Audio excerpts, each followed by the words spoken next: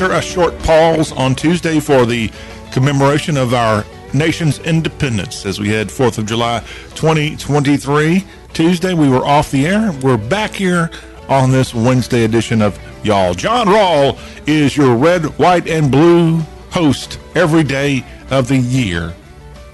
I probably have one of those three colors on just about every day, and I bet you do as well. But I'll tell you what, we can all just bask in the glory of being not only great Americans, but great Southerners here, as we do on this show each time we get together. Our website is y'all.com. It is the South's homepage, YALL.com. We got great stories and more posted there, and we put up this Y'all show each and every day at y'all.com too, so you can go back and reference any portion of the show in our podcast form. Our podcasts are also available for free download in a couple of different national apps. If you have these on your phone, put it on there. Maybe put it on your iPad. You can find the Y'all Show podcast at Spotify. We're also on the iHeartRadio app, the TuneIn app, and we're in Apple Podcast and iTunes. All of them, you just search Y'all Show, and we're right there, and you can get this thing automatically set to come to your device each day that we have a new program available. If you would like to be involved, we would certainly appreciate that. The way to do that is we have a number you can text 24 hours a day, 615-208-4184, 615-208-4184. It's the way to get in touch with all of us here at the Y'all Show, and we would love to hear from you. We're going to walk through the headlines here today of what's going on across the South. And, of course, one of the big stories here in the last week to 2 weeks has been the heat. And a new story posted today indicates that it's not just the America or the South that's sweltering with heat. This is happening around the whole world. Maybe there is something to this global warming thing. Huh? We'll talk about it in our headlines today on the Y'all Show. Plus, have you heard about the cocaine that was evidently found at the White House? Where's Hunter? We'll talk about that here in our headlines of today's Y'all Show. A sad story out of South Carolina. A 69-year-old woman has been killed in an alligator attack on Hilton Head Island. I'll give you the information about that death in South Carolina. Plus, in the state of Tennessee, Bolivar has had 3 deaths on 4th of July. They had 3 deaths, I think, just on the 4th of July morning, and these were 2 different shootings in the town of Bolivar in Hardeman County. I'll find out what's going on in that portion of West Tennessee as I'll tell you about it in our headlines of today's Y'all Show. Plus, did you hear about the race that was held over the weekend in Atlanta? It was the Peachtree Road Race, and this lady, I think she might have been an African long-distance runner, was the expected favorite. She was right at the finish line, and she took a wrong turn. She took a wrong turn. She followed a motorcycle cop as he was getting off the road race, probably within a quarter of a mile where the finish line was. And this racer ended up finishing 3rd. Cost her several $1,000s. That would be a tough one to stomach. Speaking of stomach, can you swallow the world's largest key lime pie? You had a chance to do it on July 3rd because that was the 200th birthday of the Florida Keys, and the city of Key West made the world's largest key lime pie. And I'll tell you more about the specifics. Where was Joey Chestnut? He should have been at Key West. Congratulations to that fellow. He won another hot dog eating contest on the 4th of July. But we'll tell you about the big key lime pie in Key West in our headlines today. They actually, speaking of Joey Chestnut, they even had a key lime eating contest down in Key West. And I say down because I would assume for 99.999% of all of us listening to me today, Key West is geographically south of us. I'm pretty darn sure. But we want to say hello to all of our South American listeners. We do have people all over the world that listen to the show. So, yeah, you'll be looking up at Key West. And you probably have never heard of key lime pie if you're south of the border. That would be the American world border going south. Cuba, of course, is less than 100 miles from Key West. So I guess I should say hello to all of our Cuban friends. Cuban friends, especially all of those Chinese soldiers that might be working on the island of Cuba right now. Yeah, man, what a crazy story that's been in the last couple of weeks. We nearly went to a nuclear war with the Soviet Union in 1962 over the Cuban Missile Crisis. Are we just going to let China get away with this thing? That they've got this operation, some kind of camp on the island of Cuba? Are we going to let them get away with that without any major deal about it? We had a barricade of the Soviet fleet, or the ships bound for Cuba back in '62. Lots of change. Lots of things have changed. Although some things have not. We got a Kennedy running for president right now. For goodness sakes, RFK's son. So maybe some things have not changed 60 years after the Bay of Pigs and all that fun stuff of the 1960s. So those are some of our news headlines we'll be getting to today. We've got sports information to pass along, some major news out of Major League Baseball, some injuries for one specific team that's going to affect the All-Star game as the Midsummer Classic is just days away. Information on that, plus the swamp is getting smaller. Chomp, chomp, Florida fans. It's both good news and bad news for Ben Hill Griffin Stadium. I'll explain in our headlines of what's going across the southern sports scene on today's Y'all Show, plus the passage of a former Missouri Tiger who went on to be the head coach of the Arizona Cardinals. Vince Tobin has passed away at age 79. I'll have information on Tobin plus other NFL news, including info out of Tennessee Titans running back in the news for not the best of reasons. All of that is coming up here in our sports headlines today. We've got hashtag Hullabaloo headed your way today. We've got a Southern Business Report headed your way in hour number 2. And in our final hour today, Megan Hedwall is going to be back on with us as she is going to tell you about how to be out exercising in this hot weather and stay healthy and stay cool. All of that coming with our discussion with Miss Megan in hour number 3. Mail, M-A-I-L, at y'all.com is the way to reach out to us. If you would like to send us an email, we would love to hear from you here on the show that is truly shaking up things in the South. Let's start off with our news headlines now. And as I said, it's been hot in the South. We've had nearly 120-degree temperatures in some portions of Dixie the last 2 weeks. And according to researchers at the University of Maine, the entire planet is hot. In fact, according to these scientists at the University of Maine, the entire planet had its unofficial hottest day in human recording on July 3rd. High temperature records were surpassed on July 3rd and July 4th in Quebec and in several American cities like Tampa, Florida, Medford, Oregon. Beijing, over in China, reported 9 straight days last week when the temperature exceeded 95 degrees. So, according to these researchers, the record and their research of it being the hottest record of high temps ever recorded, it is a preliminary research project that they've got going on, but strange things are happening. When we've got 95 plus degrees in China, Quebec's up there with high temperatures as well, and then we've seen both in Oregon and in Tampa. I'm not sure what Tampa's high was last week, but it's been hot. It's been hot in the South. A little bit better this week. I really think most places in the South, heck, some places have been hit by thunder boomers and fronts moving across, and the temperature has dipped down to the low 70s in a lot of cases for at least the last day or two. And as I mentioned, I think it was Monday's show, we had some storms pop up on Friday of last week that I did not have any knowledge was going to get this bad. I know in Middle Tennessee, they had power outages that lasted for some people like a day.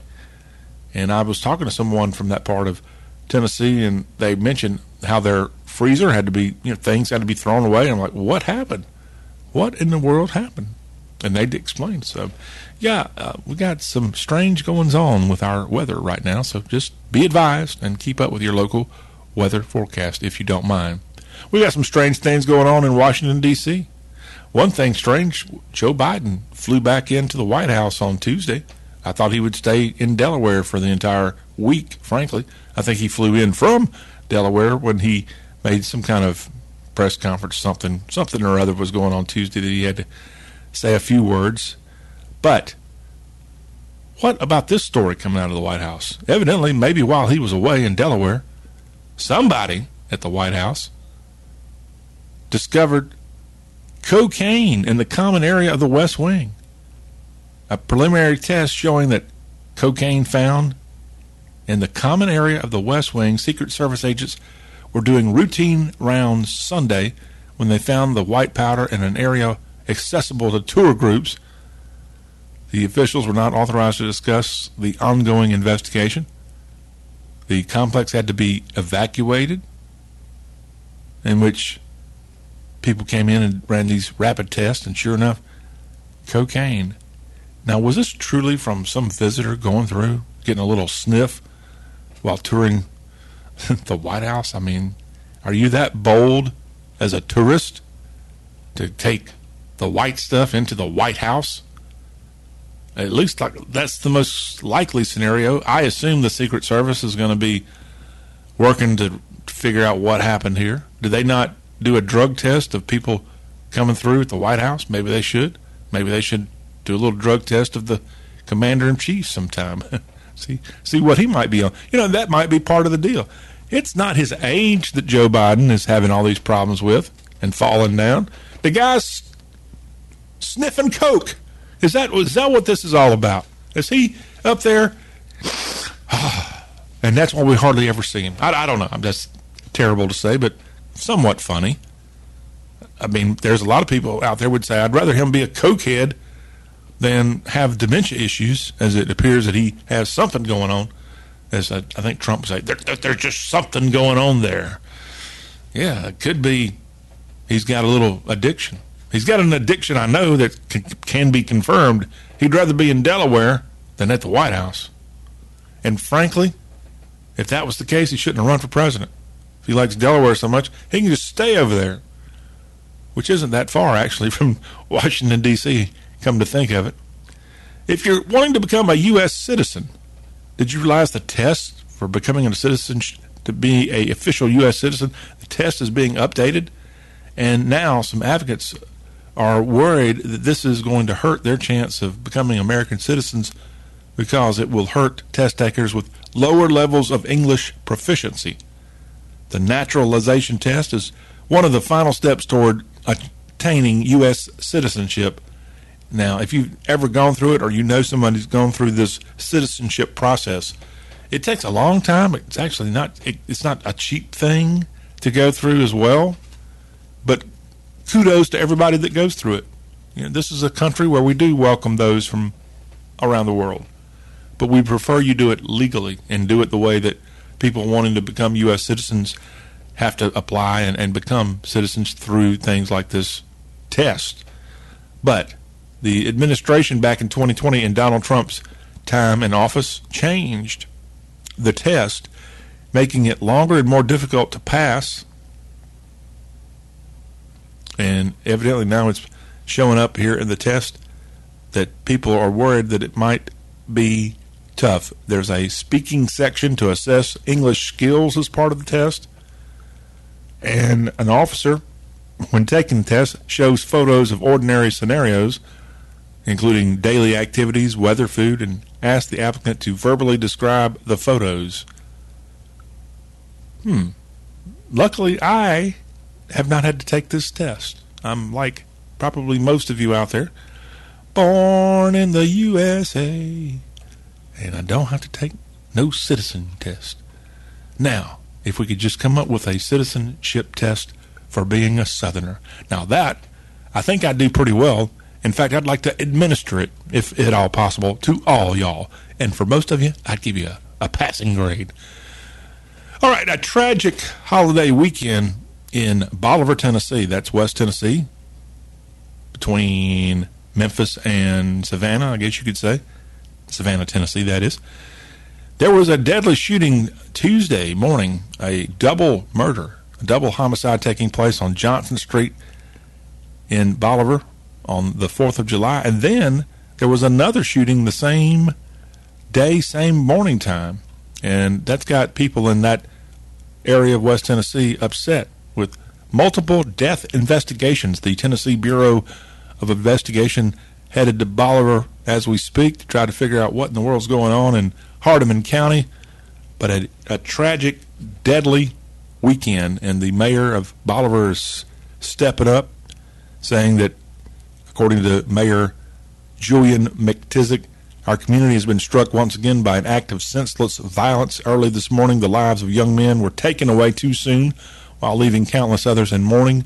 We will work diligently in our pursuit of justice for the families of these young men. So 3 different people killed in this small town. That's one reason this town of 5,000, why we're telling you about it. We have multiple deaths every day in the big cities, but now in a town like this, 70 miles from Memphis. I mean, it's not right beside a town like Memphis. It's a good hour, 20-minute ride over to the Bluff City and Bolivar, Tennessee now, with multiple death investigations underway.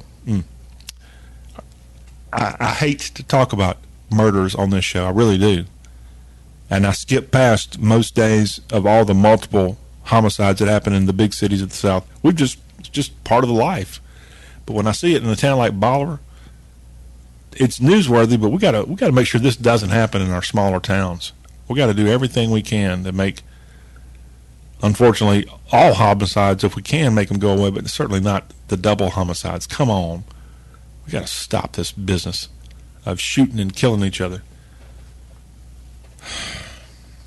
Where are we going as a society? Now, this happened on the 4th of July. This is supposed to be a festive day, not a day where you get your life ended, for goodness sakes. Beaufort County, South Carolina we go, and the coroner's office and the sheriff's office, they're working the death of a woman. A 69-year-old woman was killed after an alligator attacked her on the morning of the 4th of July. Investigators working this case at Brams Point Road in the Spanish Wells community of Hilton Head Island. The 69-year-old woman was at the edge of a lagoon, and an alligator was guarding the woman. The gator was removed and the woman's body recovered. But evidently this woman, 69-year-old there in Beaufort County, South Carolina, killed in an alligator attack on Hilton Head Island. And there are a lot of gators on Hilton Head Island and in that portion of Beaufort County. And South Carolina, it seems to me like, based on the news headlines of gator attacks, it's South Carolina and Florida are our 2 leading states. There's a lot happening in Hilton Head specifically. I know there's a lot of people in a very small area right there at Hilton Head. That's likely a big part of it.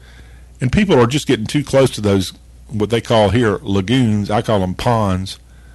Stay away. For God's sakes, stay a long way away from these things. I don't care if you're walking, especially if you got a dog. You think it's a little cute to go walk your pooch right by a pond? You're going to have a big surprise waiting for you one day, and it won't be a surprise that you want, as the big one is going to come take a chomp out of you, or at least your pet. We don't want either one of those things to happen. I assume most of the walking paths on Hilton Head and throughout the low country have signs to remind you. Because, look, I'm a guy that doesn't live in that part of South Carolina or even in Florida where big gators are out there hanging out in ponds. And so let's say you go on vacation like this week. You have to really be reminded, hey, I can't do the things I did back in New Jersey when I'm down here on the island. It's a different deal, okay? And the different deal is when I'm out walking the streets of, give me a town in New Jersey, Jersey City. Why am I talking about New Jersey? When I'm out walking the beautiful streets of Jersey City, I'm probably not going to have an alligator come out of the water and attack my pooch or me. But it can happen on Hilton Head Island. And unfortunately, another case here. I feel for that woman's family. 69-year-old woman now dead after an apparent alligator attack. And that's a look at some of our news headlines here to start off our Y'all Show on this Monday. It's not a Monday. It feels like a Monday. On this Wednesday I knew I was going to do that at some point. It's just so easy to think of a week that we're starting over after just one day off. But you know what? The good news is we can, if that were the case, we can make this feel like a 3-day work week. Wednesday, Thursday, Friday. Oh, why don't we just take Friday off? We'll just do a 2-day work week.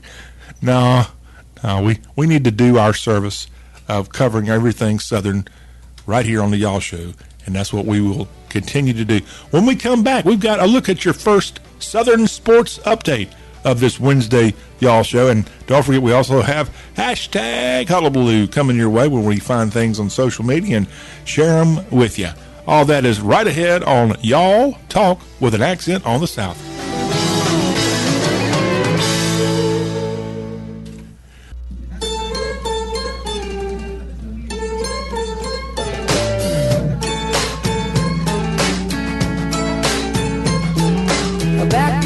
Jump into the water, untie all the cables and rope, step onto the AstroTurf, get yourself a koozie, let's go. Who said anything about skiing? Floating is all I wanna do. You can climb the ladder, just don't rock the boat while I barbecue. On the pontoon, making waves and catching rays up on the roof. Jumping off the back, don't act like you don't want to. Party in slow motion, out here in the open, motorboating. Motorboating was going a big time on the 4th of July. Oh, if you happen to take a peek at social media in the last 24 hours, I bet you somewhere in your feed you had multiple people out on their pontoon or out in the water. I was, Tuesday? Yeah, it was on the 4th of July. I happened to be at a really big lake. I didn't get in the water. I would not have wanted to get in the water. There was a storm a-coming, and there were lots of whitecaps there at the lake, but I saw all the people on their jet skis racing to get back on shore and load up, and there's an art form to that, by the way, to quickly loading up your jet skis. I was impressed by that. But yeah, whether you were on an inland waterway, the rivers of the South, or perhaps you were on one of our great beaches of the South, I think the 4th of July truly is like the capital, the national holiday, not just of the nation, but of getting out on the water and getting out on that pontoon. Thank you, Little Big Town, for that memory there from a few years back with their great song, and the memories that we can all enjoy every day if you are fortunate enough to get out on the water of the South. What a great place this time of year, the waters of the South. It doesn't have to be just one of our great beaches. It can be, like we just said, one of our inland waterways, our great lakes, and swimming pools. I'm sure a lot of you took time to go find a pool somewhere over the extended holiday weekend. Great times here in the South. Let's catch you up with the Southern sports news of the day. And we actually start off with some Major League Baseball news, as we have Shohei Ohtani of the Los Angeles Angels. Both he and Mike Trout appear to be in some hot water when it comes to injuries. Mike Trout on a 10-day injured list with a broken left wrist, and then you have Shohei Ohtani. I think he's got some kind of a blister. That's what it was. It was a blister on his middle finger, and he had to come out of their game with the Padres, and the Angels lost their game on Tuesday to San Diego 8-5. But a bad day for the Angels while down in San Diego in this series. And it looks like Shohei Ohtani, who would become a two-way All-Star for the third straight year, because he's going to pitch and he's going to bat. But now that the All-Star game is just a handful of days away, with this little problem with this blister on, or contusion, whatever it is, on his fingers, he may not be able to make that July 11th All-Star game in Seattle. I mean, we're just 6 days away from it, so that's going to be a real bummer. Because I'll tell you what, I know this guy's a Japanese baseball player, but I am just in awe of Shohei Ohtani. I mean, we haven't seen a baseball player like him in my lifetime, and I've been around a few moons. And I like to watch him come to that. Although, because he plays for the Angels, and I'm not the world's biggest Major League Baseball fan, I don't break my neck to watch games. But I was somewhere the other day, and the Angels game was on TV, and it just so happened Ohtani came up to bat, and dadgummit if he didn't strike out. Yeah, I know he hits nearly 500 feet home runs, but just like everybody else that plays that sport of baseball, you're going to have your strikeouts from time to time, and he whiffed there at the plate. I'm thinking that was that the Padres they were playing that I was watching. I don't know what I was doing or what. I'm not responsible for what I say or do on this show, by the way. The Angels, they're right now reeling from a couple of injuries. All of them expected, I'm sure, to not last more than a couple of weeks. So maybe this could be the year the Los Angeles Angels find their way to a World Series again. Remember, they did win the big one, 20 years ago, something like that. But with the people they've got on their roster, from Mike Trout to Ohtani and others, I expect more out of the L.A. Angels going forward. But we want to make sure our Southern teams are accounted for, too. Speaking of our Southern teams, and we're talking baseball here, let me catch you up with the latest standings, as the 4th of July was a huge day for baseball. The Rays continue to dominate the AL East. They've got a 6-game lead over the Baltimore Orioles. Although the Rays are on a little bit of a tailspin, they've lost 3 straight games. Over in the Central of the American League, the Twins just out by 1 game in front of Cleveland. In the AL West, it's a good time to be a Texan. Both the Rangers and the Astros are atop that division, with the Rangers enjoying right now a 3-game lead over the Astros, as Texas has a 51-35 mark. In the National League, the Atlanta Braves, they have a 57-28 record, and that is by far the best record in the National League. They enjoy an 8-game lead right now over the Marlins. In the NL Central, the Reds and the Nip and Tuck battle in that division. The Reds right now with a 1-game lead over the Brew Crew. And in the NL West, the surprising Arizona Diamondbacks over the weekend, they lost a couple of games. They're on a 2-game losing streak, the Snakes are. But they still enjoy a 2.5 lead over the Dodgers in Major League Baseball. And for a team, let's find teams that might be on a big streak right now. I'm not seeing any. You know, sometimes in baseball, these teams will have like an 8, 10, 11 game either winning streak or losing streak. And it looks like there's some parity would be the word going on with that sport. Not so much parity in the world of hot dog eating. Did you happen to tune in Tuesday and see Joey Chestnut, as he was able to down 62 franks and buns in 10 minutes in a weather-affected hot dog eating contest? In fact, one news outlet I was watching even said that the contest on Tuesday was canceled.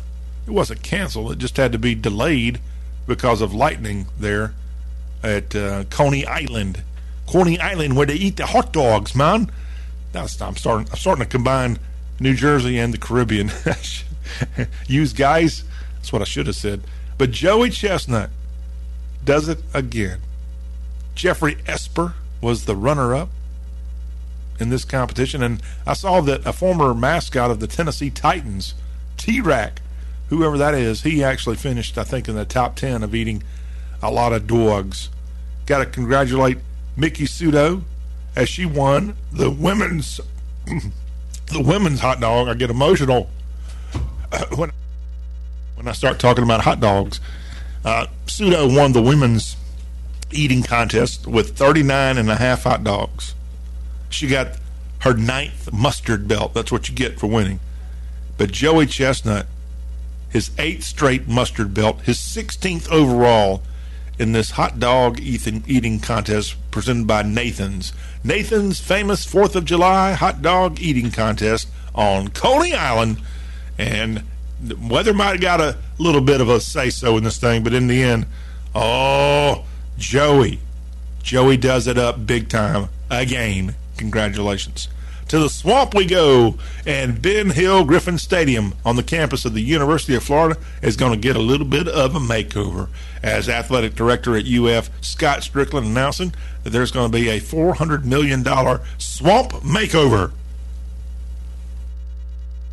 This will be a multi-generational solution for this old stadium, and because of it, the upgrade, it's going to actually reduce some of the seating at the stadium. Now, Strickland said it's premature to speculate on the final cost and the seating capacity, but if they're going to do the things it looks like they're going to try to do, like more luxury suites and more, it's going to make that seating capacity of what's now 90,000 come down a little bit. It's a cluster area, to be frank. I took an up close and personal tour of the stadium when I was in Gainesville right at the end of 2022. Actually, I woke up this year to start 2023 in downtown Gainesville, Florida. Chomp, chomp. Not a bad place to wake up, by the way, is Gainesville, Florida. I had a good time there. But we went by and saw the stadium. I have never been to a game inside Florida Field. I have never been to an athletic contest on the campus of UF anytime. I've seen the Gators play. It's always been on the road. And I like the statues outside. They've got Spurrier and Werfel and Tim Tebow. They're Heisman Trophy winners all outside the stadium. Makes for a great photo op. Love the Spanish moss. It truly is a beautiful campus. It's pretty cool. But that stadium it's tight right around that portion of campus. And so I don't know how they're going to solve that problem, but what they're going to try to do for this old stadium that's built in 1930 when it was 22,000 seats there on campus, they're going to have to make it more SEC friendly. I'm ready for a couple of SEC teams, frankly, to announce they're going to build brand new stadiums. Why not? They got the money. They've got the money. They got all the media attention, and the money's going to keep on coming, and they can probably find big sponsorships. I know there's talk about renovating some of our stadiums. Who could benefit from a new stadium? I would say, I mean, if you really think about it, Florida could probably benefit from a brand new stadium. Build a dome, for God's sakes. Why not? Somewhere around there. They built a new baseball stadium a few years ago, and it was technically away from where most of their athletic stuff is located, is where they built this thing. So Florida could build a brand new stadium if they wanted to. I think South Carolina could easily build a new stadium. I know Williams-Brice is pretty and everything's right there, but I think they got the money. They could turn that Williams-Brice stadium into a soccer stadium if they wanted to, because it's about 100 years old. Most of our stadiums are about 100 years old. And then Vanderbilt, I don't think you need one, so we're going to skip past Vandy. Tennessee, it's old. It's an old stadium. But, boy, having over 100,000 is pretty strong, so we'll just leave Tennessee's alone for right now. And then Georgia's, yeah, they've won 2 national championships. They don't need another stadium. We'll leave them alone. Auburn, come to think about it, this might not be a good idea. But I will tell you, down in Oxford, they've been talking about doing a lot of stadium changes there. I think they just need to build a whole new stadium. Call it the Grove Part 2. And build a dome right there in Oxford. That's what I would do. Stark Vegas, I tell you what, I can't deal with those upper decks at Davis Wade Stadium. I think maybe you need a new stadium. Maybe you could build some kind of gigantic baseball, football combination deal and have an indoor stadium. Call it, what are we going to call it? The Jerry Clower Field, presented by Gene's Page. That'd be a good name. So anyway, that's where we're going on. Florida looks like they're going to get them a new upgrade at least at their stadium. And let's tell you about some NFL news real quick. Former Arizona Cardinal head coach Vince Tobin has passed away at the age of 79. No cause of death given. He played football for the Missouri Tigers back in the 1960s. A native of Burlington Junction, Missouri. That's right on the Iowa border, right way north in sort of the northwest corner of the Show Me State. Vince Tobin, who was an assistant for a long time. He was a defensive coordinator for the Bears for several years, as well as the Colts before getting the Arizona Cardinals head coach in 1996, and he actually took them to the playoffs. His last season as a coach was 2004, where he was a special assistant for the Green Bay Packers. Vince Tobin passing away at age 79. Hassan Haskins of the Tennessee Titans has been arrested on an aggravated assault charge. This is from an alleged June 22nd incident with his girlfriend. He was booked into the Davidson County Detention Center and released later in the day last week. So not good news for Titans fans. And then out of the New Orleans Saints camp, tight end Foster Moreau.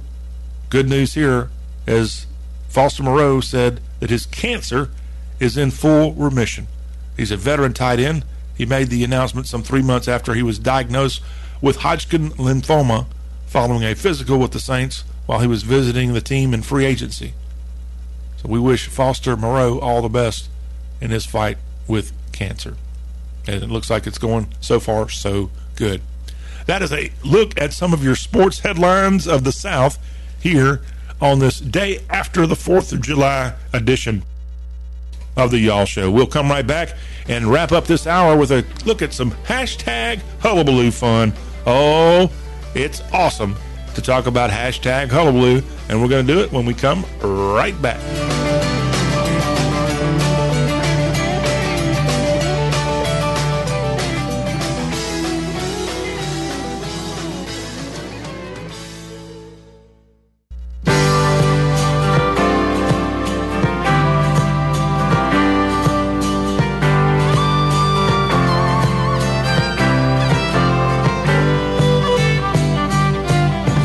Ever since I've known you, you belong to someone else. So we've never talked about romance. But I think it's time I told you the way I've always felt and what I'd do if I got the chance. I'd make love to you in a New York minute and take my Texas time doing it. I'd do you every way but wrong.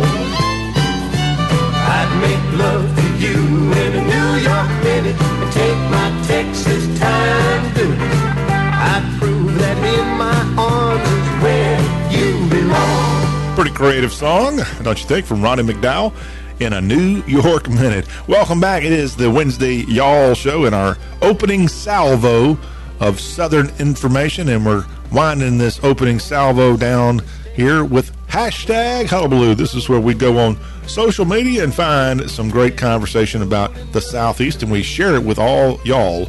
And we start off here with our first social media interaction of the day from Morgane at Brugida Morgan on Twitter. I'm just a Latina in a silly, goofy mood is what she describes herself on Twitter as. And her tweet, which caught our producer's attentions here at the Y'all Show, says, living in Southern America on the 4th of July makes you wonder, are those fireworks or shots fired? Ouch. Ouch. In fact, when I got to my house late Tuesday evening, it was right at sunset, and sure enough, my neighbor yelled the same thing as, are those fireworks or are they gunshots? I think last night it would have definitely been fireworks, thank goodness, but if it's past, let's say, lunchtime today and you hear some booms and cracks and things like that, there's that chance it might not be a darn firecracker, and you better be careful out there. But unfortunately, this is something not just in the South that happens. We've got people shooting guns off in the air, shooting them at people, and senseless killings. I've already expressed my frustration with some deaths that happened in West Tennessee on the 4th of July and more. That's a silly game that a lot of people play, whether it's a gunshot they just heard or firework, but it's a silly but important game, because unfortunately a lot of times it is a handgun that we're out there hearing being shot off, maybe at somebody. In fact, Morgan, thank you for your social media comment. That's how you do it. If you've got something you want to pass along here to y'all show, we will be happy to read it out aloud. Or if you'd rather, if you don't have it up on Twitter and we don't find it there, we will be happy to look for it. If you send us an email at mail, M-A-I-L, mail@y'all.com. That's another way for us to share your thoughts of what's going on across the Southeast today. We'll take a final stop here for this hour and come back and wrap up our first hour and give you a little preview of what's ahead for the rest of this Wednesday show that's all about the South. We are y'all.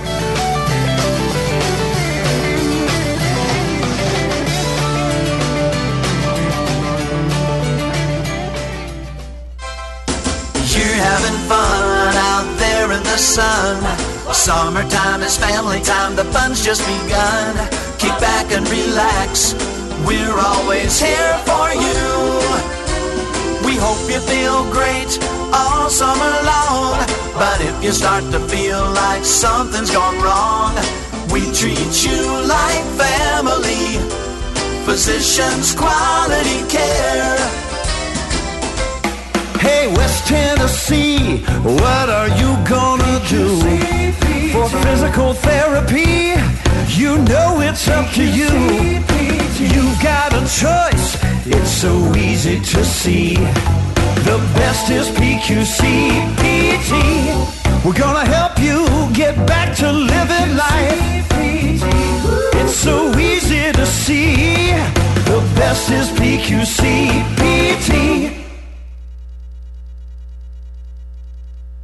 Hey Jackson and West Tennessee, Dustin Ring here again with Dustin Buys Houses. I'm still buying houses fast for cash in all of West Tennessee. You have a house that just needs too many repairs and you can't afford to fix it? We can make you a cash offer and purchase the house as is so you don't have to fix it. We even pay closing costs. Do you have a rental that's filled with bad tenants? Leave the hard work to us. We'll buy the house for cash and close and deal with them ourselves. Are you relocating for a job and need to sell ASAP? We can make you a cash offer today and close in as little as 30 days. And remember, we take the property as is. We'll even clean it out. Are you going through an icky divorce? I've been there. No fun. But we'll buy that house too. I'm also looking for multifamily properties, duplexes, triplexes, apartments. I even buy mobile homes and mobile home parks. Do you just have vacant land? Give me a call. I'll make you an offer. Call me today at 577-4150. Again, 577-4150. You can even send me a text message. Again, the number 731-577-4150 or visit DustinBuys.com.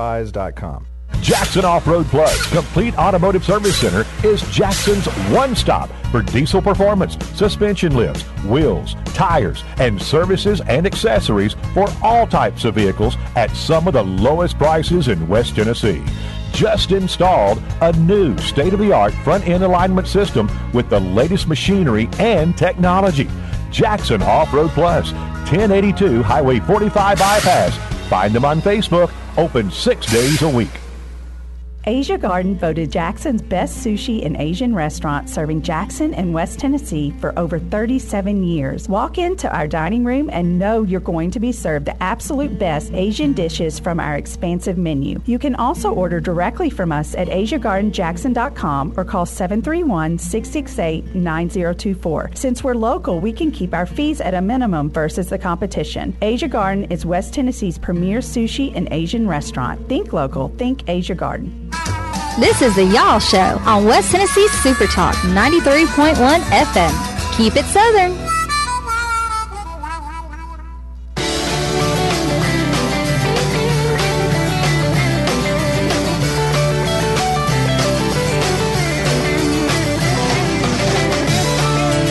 Well, we got our first hour in the books. Thank you all for coming along for the ride. Some of you may have this long week, meaning 3 more work days, or some of you might be totally not working at all this whole holiday week, and whichever the case may be, glad that you're taking a little time to join us here as we discuss what's going on across the Southeast. Let me tell you what's going on across the Southeast for hour number 2 of the Y'all Show, which is coming up in just a few moments here. Stay tuned. We've got headlines from across the South, plus Plus, we also have some more sports news to pass as well to your way. And we've got a Southern Business Report. It was a rough week heading into the 4th of July for our airlines, and we'll let you know about that. Also, we'll let you know about their stocks as the airline industry getting hit with some bad headlines heading into the 4th of July. We'll explain further about that. Plus, Twitter has been making some changes, looking to charge some stuff for some of their premium things that before were free and more. I'll let you know about what's up with Elon Musk's little adventure, Twitter, as part of our Southern Business Report headed your way in this second hour of the show that's all about the Southeast. So don't go anywhere. We will have all that coming up in just a few minutes here on Y'all. It's the Y'all Show, powered by y'all.com, the South's homepage, YALL.com. You can text us anytime, 615-208-4184. And more of the Y'all Show is coming right up.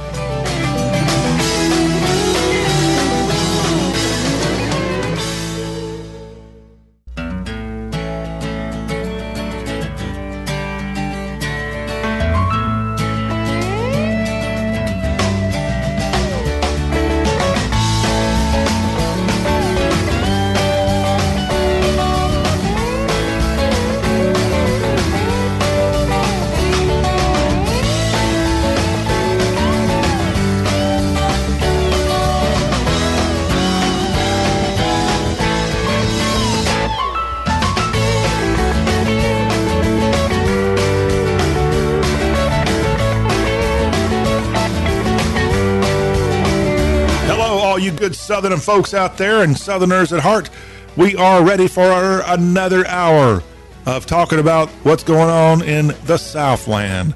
This is the Y'all Show, broadcasting on incredibly awesome and fun radio stations, and we're also available in podcast form. Check us out on iHeartRadio, the TuneIn app, Spotify.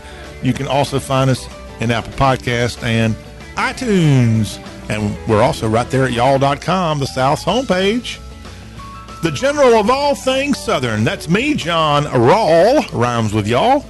And good to have you back here on this Wednesday edition, as we've got another hour full of stories from across the South. We've got an hour full of news items from across the 16 Southern states. And we've got another update on Southern sports to pass along here in this middle hour of our Wednesday conversation. Before this hour comes to a close, we're going to give you a Southern business spotlight, some business stories and more to pass along your way. If you want to get involved with y'all, it's easy to do that. 615-208-4184. That is the text line that you can reach us anytime that you're available to reach out and text us. 615-208-4184. Would love to get your feedback. Whoop. Don't want to have that play that loud. Would love to get your feedback here on the Y'all Show anytime. That's why that text line is available, 615-208-4184, and it's available 24 hours a day. Customer service. We do our best here at the Y'all Show. Let's go ahead and I want to remind you, hour 3 today, Megan Hedwall will be right back here talking fitness and more. So that'll be fun when she arrives in a bit. But let's go ahead and get today's Y'all Show headlines underway. And it's been a hot one the last week to 2 weeks. We've seen the stories. We've told you the stories from across the Southeast of 119-degree temperatures in Texas and more. Deaths, we've had about 13 deaths, at least that number, reported thus far. It has not been the most pleasant of summers for most of the South. Between storms and heat, it's not good. Now, we know now from researchers at the University of Maine and their climate reanalyzer project going on there in New England that the entire planet is hot. In fact, according to the University of Maine scientists, the unofficial hottest day in human recording happened on Monday, July 3rd. As on that day and moving into July 4th, high temperature records were surpassed in Quebec in Peru, in cities in this country like Tampa and Medford, Oregon, and other spots throughout the world. A meteorologist with the National Weather Service says that temperatures are, of course, hovering at all-time highs. Even over in China, Beijing reported 9 straight days last week of the temperature exceeding 95 degrees. It's a hot one, not just here in Dixie, but throughout the South. Be careful. In fact, it is because of this hot weather that we want to let you know that Megan Hedwall is coming in hour number 3. We have people that still need to work out, even when it's 100 degrees outside. You still can't use the heat as an excuse to say, you know what, I think I'm going to sit out today. No. If you got a plan from an exercise standpoint and you got a plan, then we want to make sure you keep that plan. But we want to make sure you do it and get through it safely. So when Megan's on, she's going to talk about this excessive heat and how you can take that factor and mix it in when you're still trying to knock out your exercise. So we're going to have you exercise caution. That would be the title of that segment when Megan's on in our 3rd hour. So, yeah, it's not just a southern thing right now. Heat appears to be just about everywhere. Now, have you heard about the White House? Not Joe Biden, but they found cocaine in the common area of the West Wing. Preliminary tests showing cocaine there as law enforcement officials went in and did some work over the holiday weekend. I think the president was technically away at the time. But while doing their routine round Sunday, Secret Service agents found cocaine in an area accessible to tour groups. Officials can't discuss the ongoing investigation. The complex on the White House grounds evacuated Sunday evening as fire and emergency crews brought in to do a rapid test. Attention, cocaine has been found at the White House. Be advised.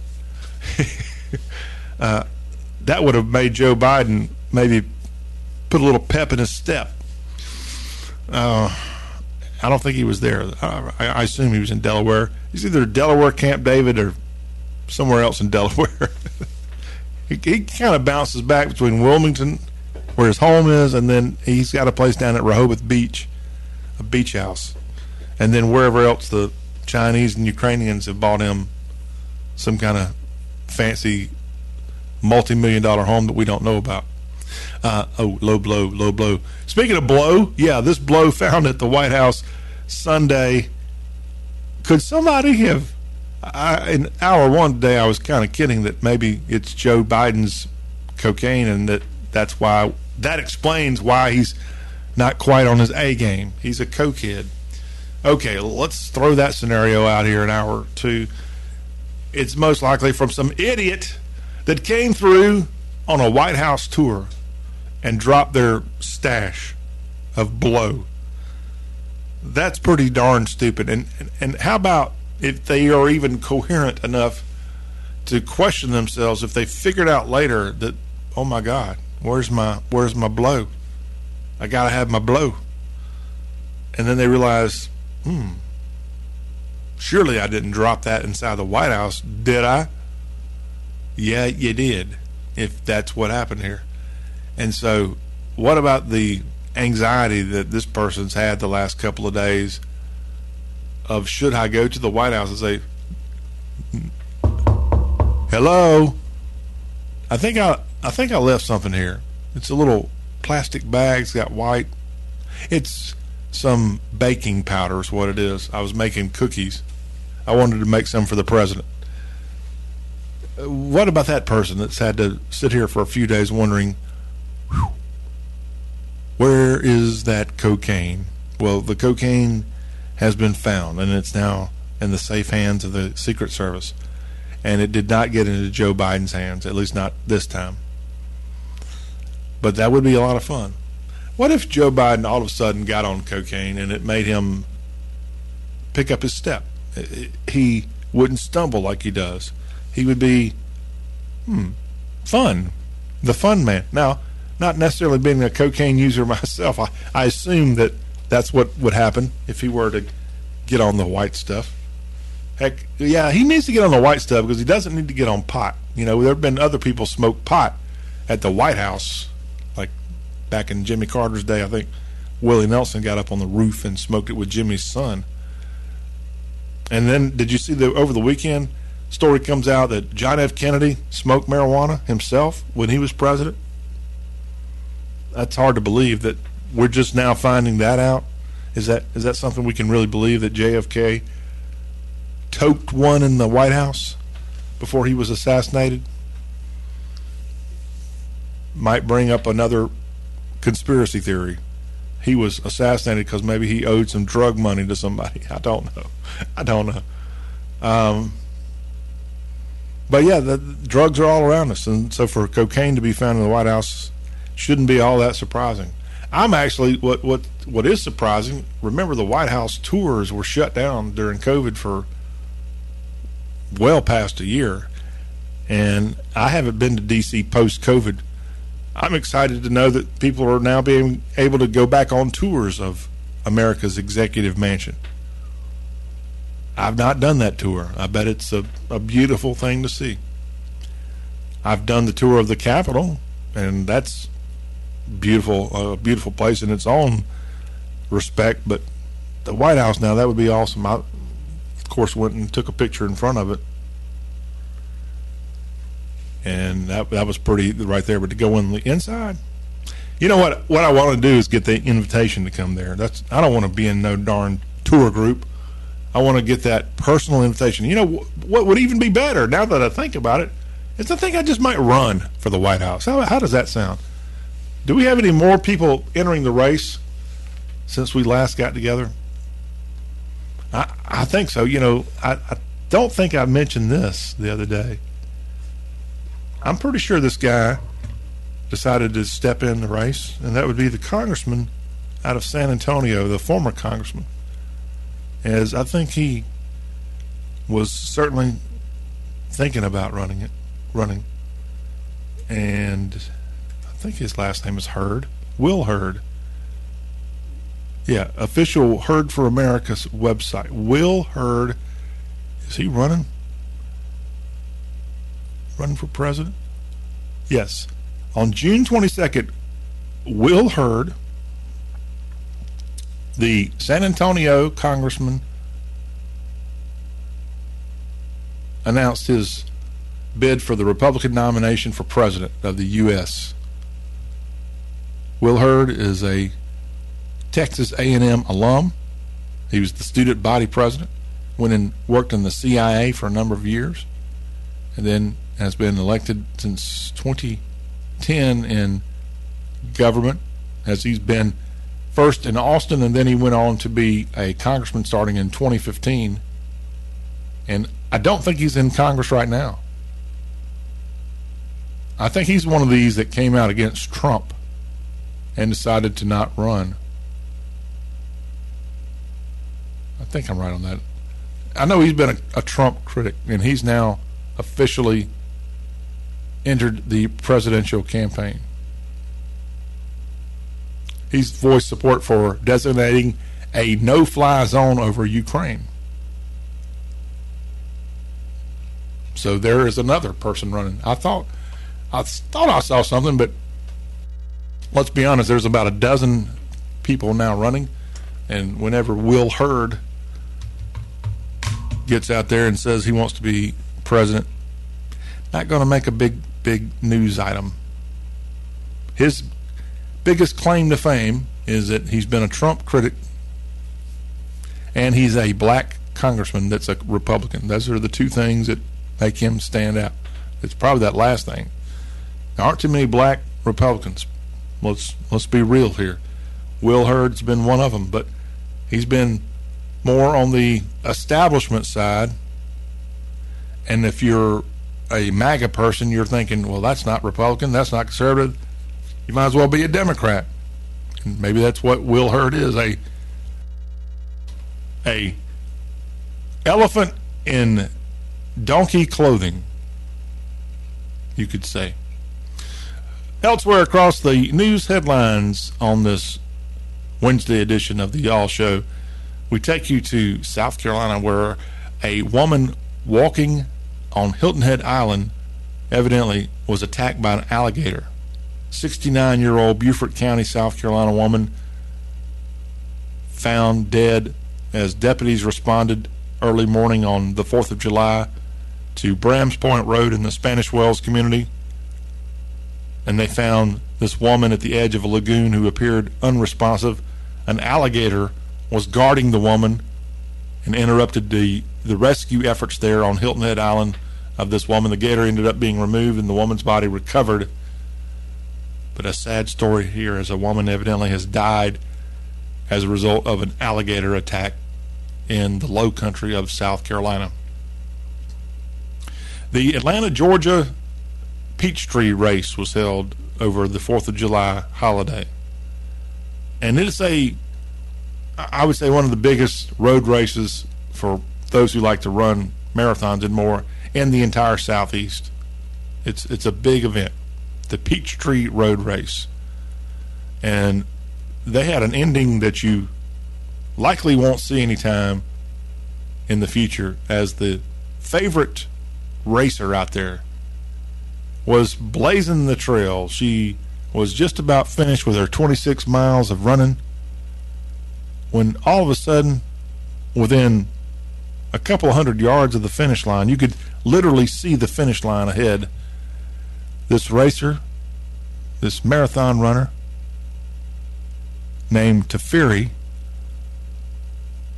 followed the lead of a motorcycle cop that was just in front of her, and this motorcycle cop decided to kind of veer off the main road, and she followed the cop and went down like a side street for a second. And because of that, Senbiri Tafiri got behind two other runners, and she ended up finishing third in this race. It was a $7,000 mistake that she followed the cop down a side street, and instead of keeping on the main route and winning the race, which she easily would have won, but she got distracted. It happens to the best of us. Sometimes we get led down the wrong street, but not normally by a motorcycle cop. So yeah, if you haven't seen this video, it's pretty fascinating to watch her make that decision, and you just feel so sorry for her. She was going to win this race without a doubt, and she had what we call in the South a little bit of a brain flatulation for a second, and she ends up finishing third in this Peachtree Road Race on the 4th of July in Atlanta. All I can say is strap them up and go see what you can do again on your next road race. These people who run road races in July are a special breed, especially when they're doing it in hot Atlanta. I wonder what time they started going on that thing. Probably before sunrise, if I had to guess. I know in my days of getting up early and running, which weren't all that long ago, and I need to likely return to those days, there was something special about getting up and going right at the daybreak. It's just beautiful out there. And as a runner where you're going to get hot, it was very comfortable this time of year. Temperatures in the upper 60s, low 70s oftentimes on a summer morning when you're out running. And the birds chirping, the orange of the sun coming up over the horizon. It's pretty neat. If you've not done it, maybe you should. You get a whole different perspective of life when you're out there early in the morning on a run or a walk, but a run especially, because you know with a run you're going to be working your fanny off. Man, right at the end of a 4 or 5 mile run, not to brag here, but there would not be one spot on my body that was not wet from perspiration. Yeah, I know that sounds disgusting, But the point is, you're working hard when you're sweating that much. And I was. And I decided after doing that to take a couple of years off.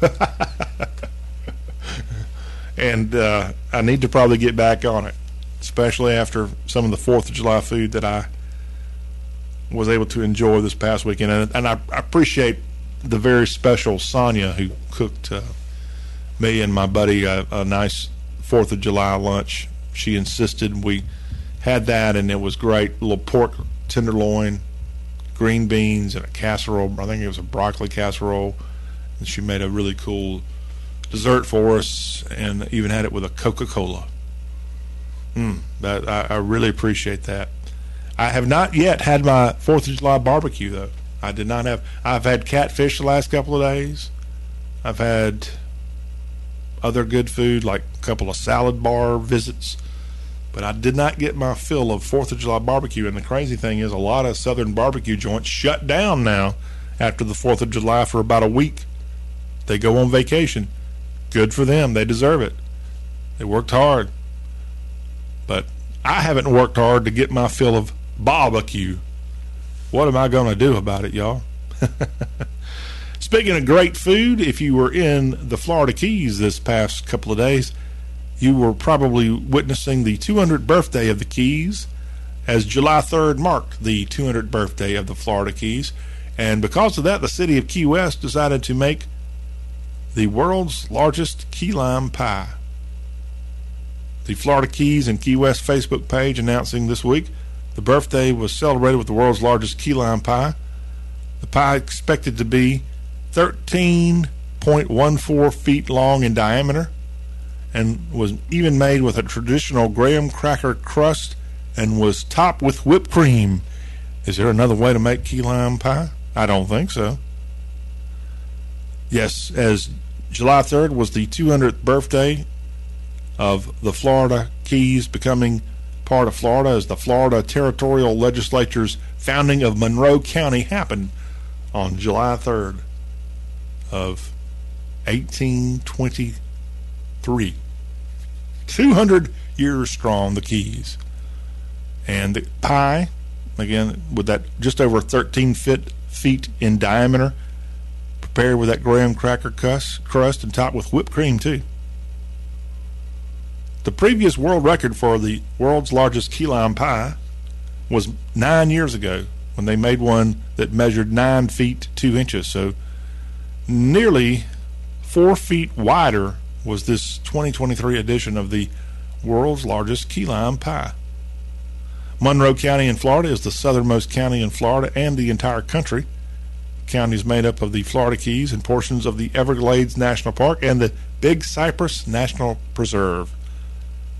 And it's not just the Keys, Monroe County, it's that very southwestern corner of the Sunshine State, of which on the map, on the peninsula portion, about 98% of that area is swampland.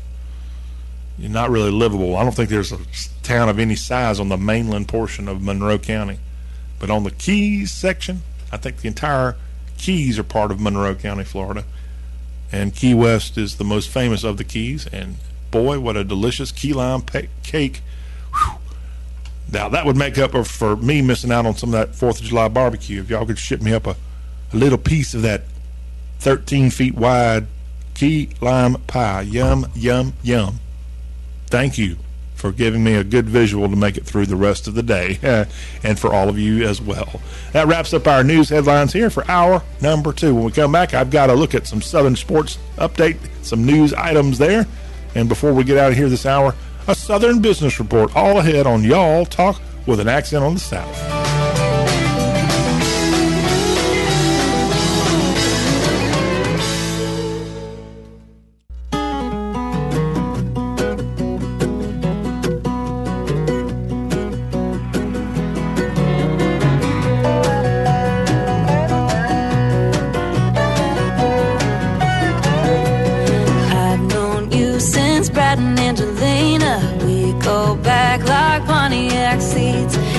Got an eye with a mess I gotta clean up. I know you'll be showing up with bleach.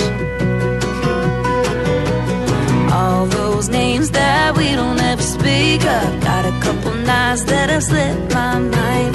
Proof and photographs have been deleted. If you ever needed an alibi, it's dirt on you, it's dirt on me.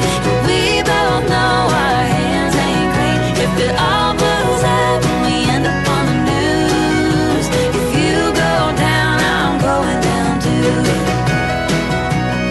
There's that East Tennessee girl, Kelsey Ballerina here on Y'all as we get you ready for some sports updates of this Wednesday edition of Y'all.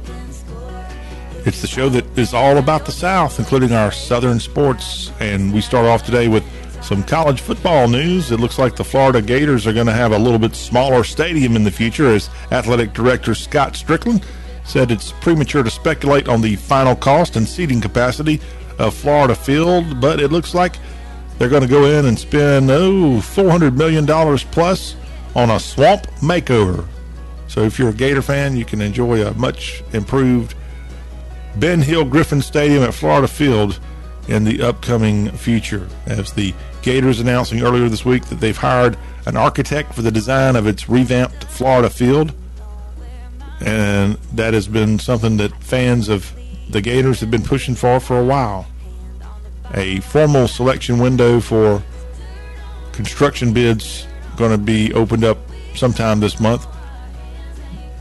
One of the things that I've heard, and I've not been to a Florida Gator home football game, but one of the complaints I've heard, in addition to all the fans wearing jorts, that was a low blow, was that it was kind of a claustrophobic deal getting around. You have to like turn to the side in certain areas.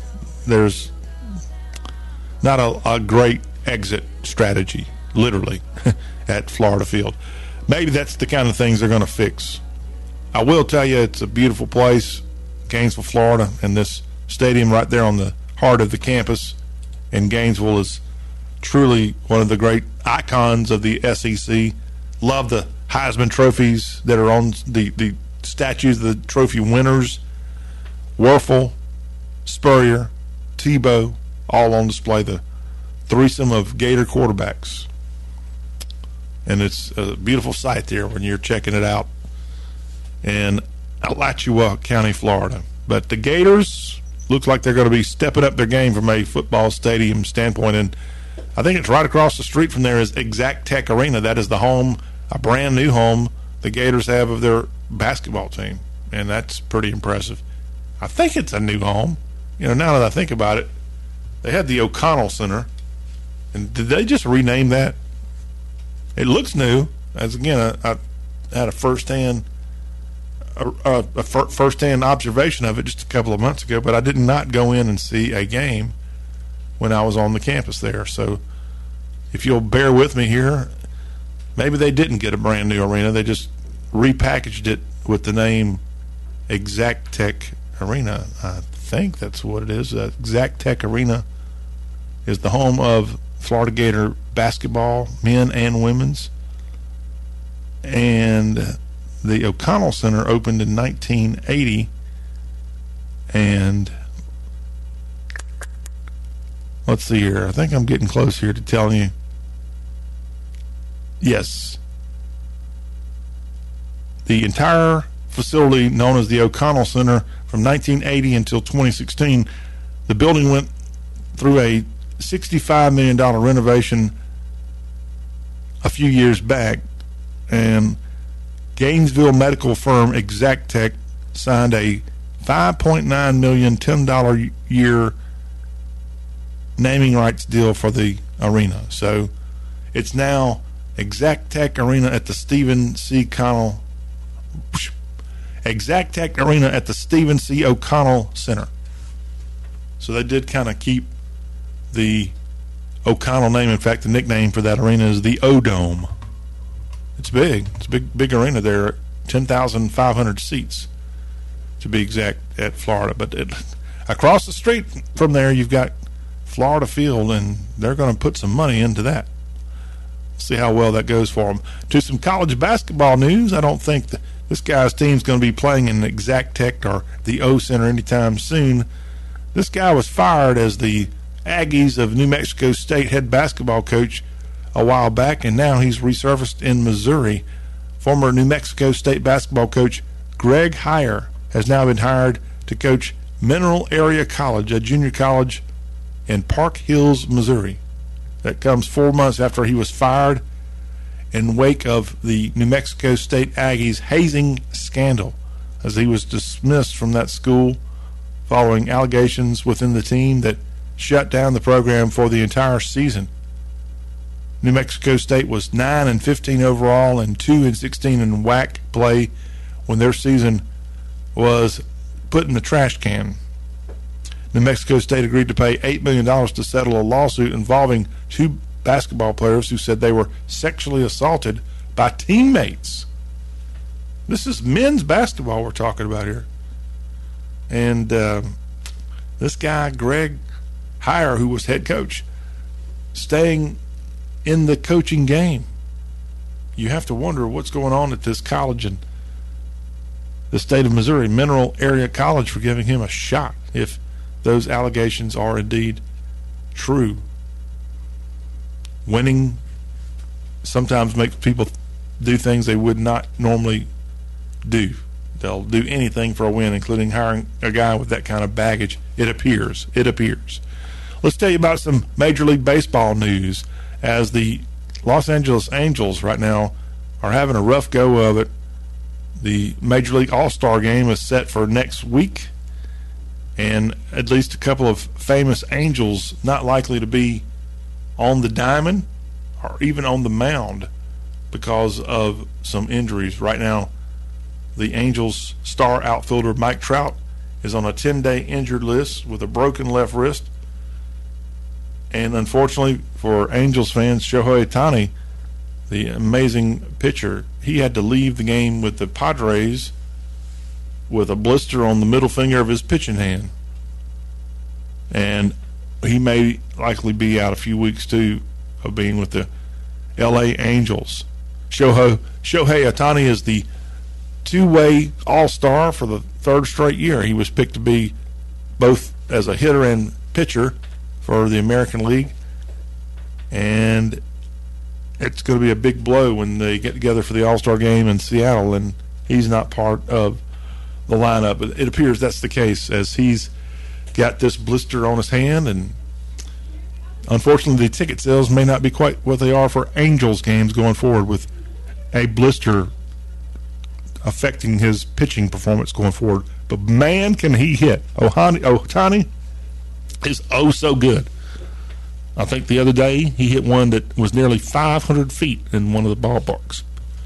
Moving on in our sports stories of the day, the passage of a former Arizona Cardinals head football coach, Vince Tobin, has died at the age of 79. He helped the Cardinals end a 50-year-plus playoff victory drought. His death, no cause of death currently given. Tobin led the Arizona Cardinals to a playoff berth in 1998, and they beat the Dallas Cowboys in a wild card round 20-7. It was the Cardinals' franchise first postseason victory since back in 1947, when the Chicago Cardinals defeated the Philadelphia Eagles 28-21, and they won the NFL championship. Has it been that long? I guess it has. The 1947 NFL champion Chicago Cardinals. I almost said it, Chicago. But I didn't. I caught myself. But, this guy coached the Cardinals back at that time, Vince Tobin, and has been out of coaching for about 20 years. But he played college football at Missouri in the 1960s before a long career as a defensive coordinator, and then ultimately becoming a head coach in 1996 for the Arizona Cardinals of the NFL. Vince Tobin passing away at the age of 79. Elsewhere in the NFL, some good news for New Orleans Saints tight end Foster Moreau. He said his cancer is in full remission, as he was diagnosed a few months back with Hodgkin lymphoma following a physical with the Saints while he was visiting the team in free agency. and announcing this week that his cancer is in full remission. Fantastic news. In fact, he put out on Twitter, Foster Moreau did, the statement, "After a few tumultuous months, I've been blessed with the news that I am in full remission from Hodgkin lymphoma. I'm so grateful to everyone who reached out to offer their love and support. Our prayers were answered. From here, I will continue to live my life as God intended." AMDG. Now, I'm not up on all my hip acronyms of today's world, so he's got me. Foster, you got me on that one. But I bet you without too much effort, I'm going to be able to tell you what that one means. AMDG. What does that mean?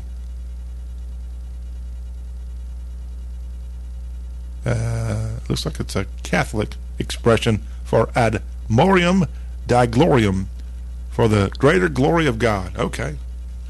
I've heard of for the greater glory of God, but not in that acronym. So I assume he may be Catholic, and that might be pretty common in Catholic world to use that phrase. But hey, he's on God's team, and that's what matters, and it looks like God's helping him out with his battle with cancer. So congratulations to that young New Orleans Saints player. He's truly a saint. And that will wrap up our sports headlines for this hour of Y'all, where we discuss all things Southern. When we come back, we've got a quick look at some Southern business news. What's up with Twitter? Is Elon Musk sitting on the sideline now saying, "What was I thinking?" That plus air travel from this past couple of days has been a little bit of a nightmare, and we'll talk about how that's affecting, or is it affecting, the value of the airlines. All that is part of our business report, and it is coming up next.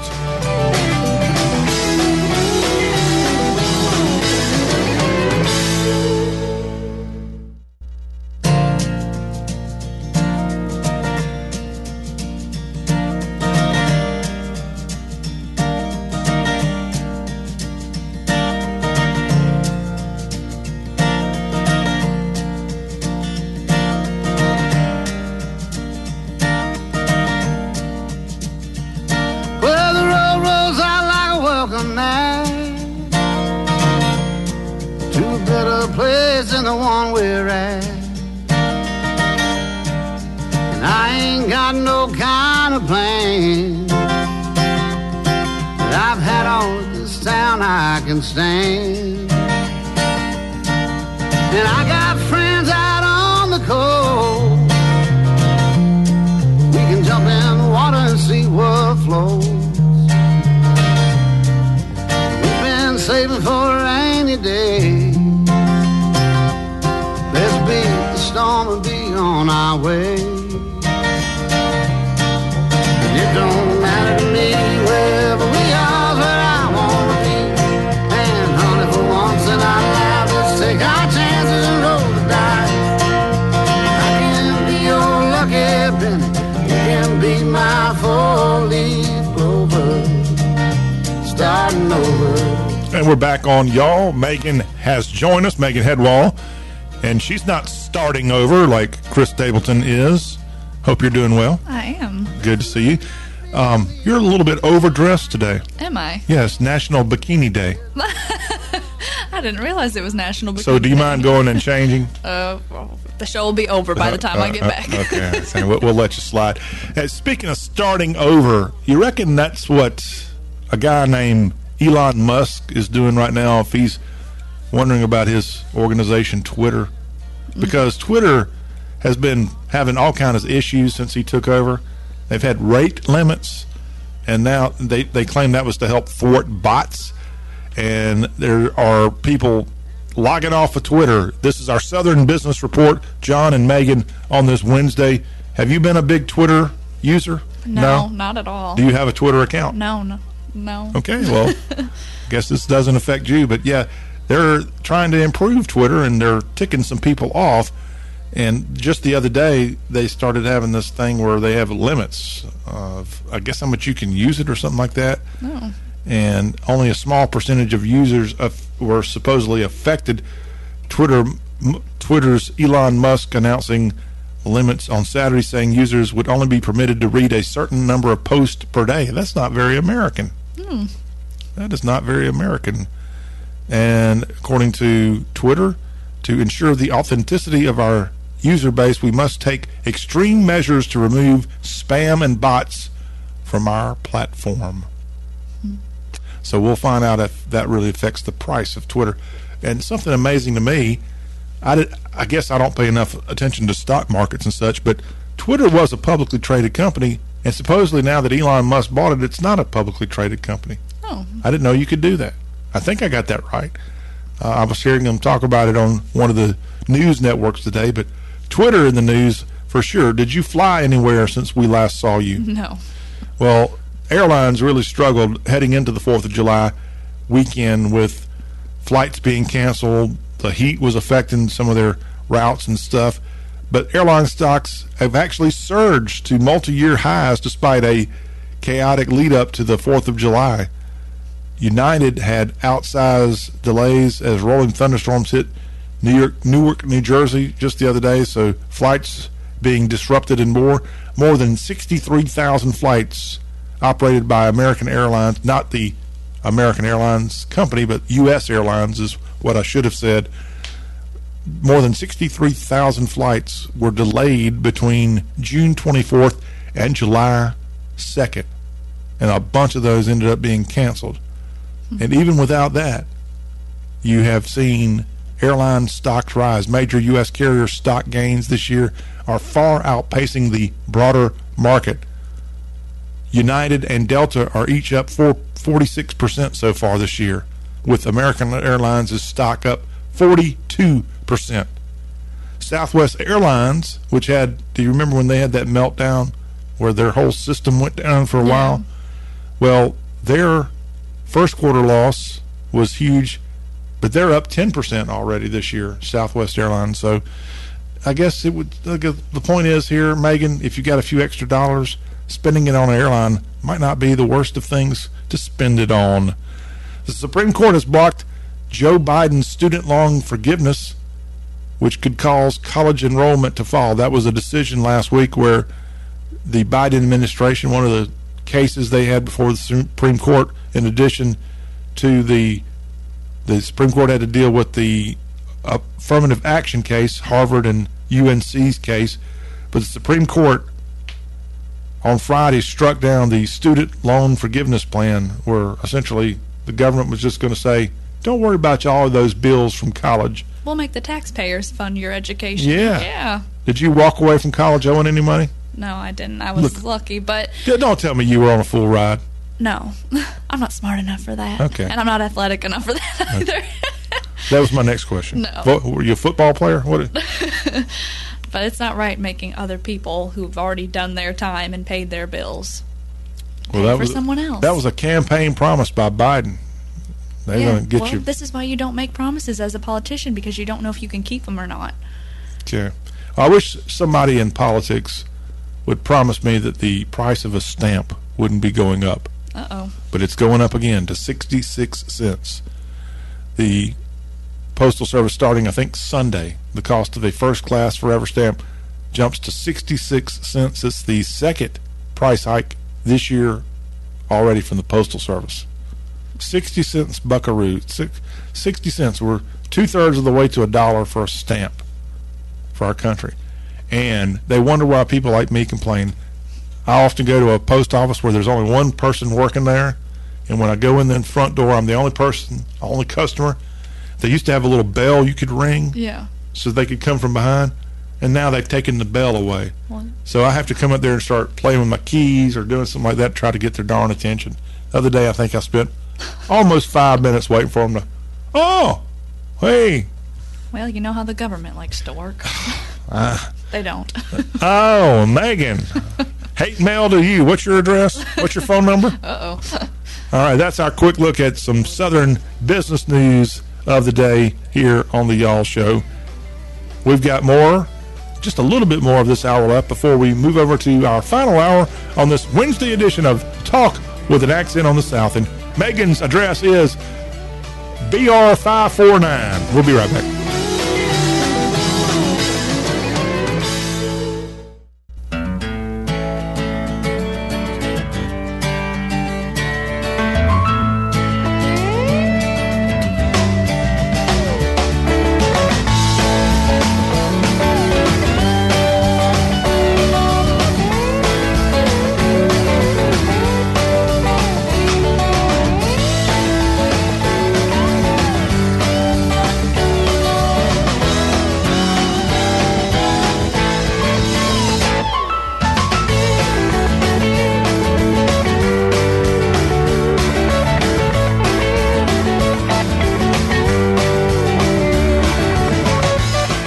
hour of this Wednesday Y'all Show on some people's third day of the work week, and for some of you it might be the second day of the work week, and heck, if you're lucky, it might be your first. Or maybe you're not working at all this entire week. Whatever the case, we appreciate you taking time to listen to us here at the Y'all Show. John and Megan Hedwall here for this final hour of the show that shakes the Southland. If you want to get involved with us, easy to do. 615-208-4184 is our text line. And trust me, you can text us anytime, 24 hours a day, at that number, 615-208-4184. And we will be watching that. If you've got something to say, we will announce it at the Y'all Show. We got a busy final hour. We've got more headlines from across the Southeast, including a deadly day in West Tennessee. We'll explain that in our headlines here in this final hour. Plus, Megan, it is National Bikini Day. You are not wearing a bikini right now because, why, I don't know, but it is a day that you might want to put on that bikini. It's going to be hot out there. It is. And if you want to exercise, you don't want to get too hot. Do you think bikinis are a good option for exercising? I guess it depends on the exercise. All right. Well, that makes sense. You're going to tell us about how to exercise and stay safe. Safe, yeah. I was going to say healthy, but it's really more of a safety issue. And also to stay cool. Yeah. What are some of the tips? Megan's going to tell us about that in the next segment. And before we get out of here in this Wednesday edition, we've got our hashtag Hullabaloo back with us for this final hour. If you want to drop us an email, we welcome those here at the Y'all Show. Mail at YALL.com. Mail at y'all.com.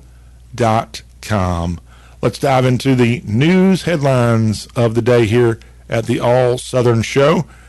And we start off with that heat. That heat's been a big player. And have you heard, Megan, that it's not just the South that's suffering from heat right now? I have. It's the entire world. Well, it is summertime. Well, not down below the equator. That's true. I don't think they're complaining about the heat right now. But it would be interesting to know if, like, Australia is suffering from 6 months ago, if they were having record highs. Or in Johannesburg. You been to Johannesburg lately? Not recently, no. No. I wonder if they also have the so-called global warming go on in those areas. But according to some scientists with the University of Maine, we haven't talked about the black bears lately. University of Maine scientists say that Monday, July 3rd, was the hottest day in human recording. We had extremely hot temperatures in Canada. We had record highs in Tampa, Florida. And then Beijing, which is in China, reported 9 straight days of temperatures 95 degrees or more. You might want that bikini when you're in Beijing. Beijing bikini. By the way, I'm only talking about bikinis because today is National Bikini Day. Okay, enough with the bikini talk. I have never worn a bikini. So just want to get that out there.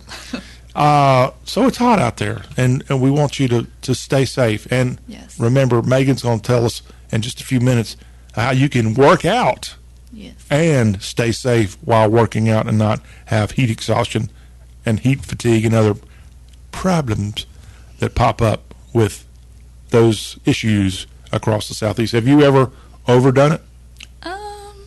Maybe once or twice. What'd you do about it? Went inside, drank a lot of water, took a cold shower. Okay. You have to cool off quick. I didn't know if you were supposed to call your doctor or what. Well, it depends on the situation, which we'll get into that. Okay. All right. Well, good to know. More about that coming up again. Did you hear about the White House? They found cocaine. Were you in? You didn't take a tour of the White House recently, did you? No, but maybe Hunter did. I'm blaming this on Joe. I don't know if you heard my new conspiracy theory. What's that? That Joe Biden doesn't have dementia. He's just a cocaine head.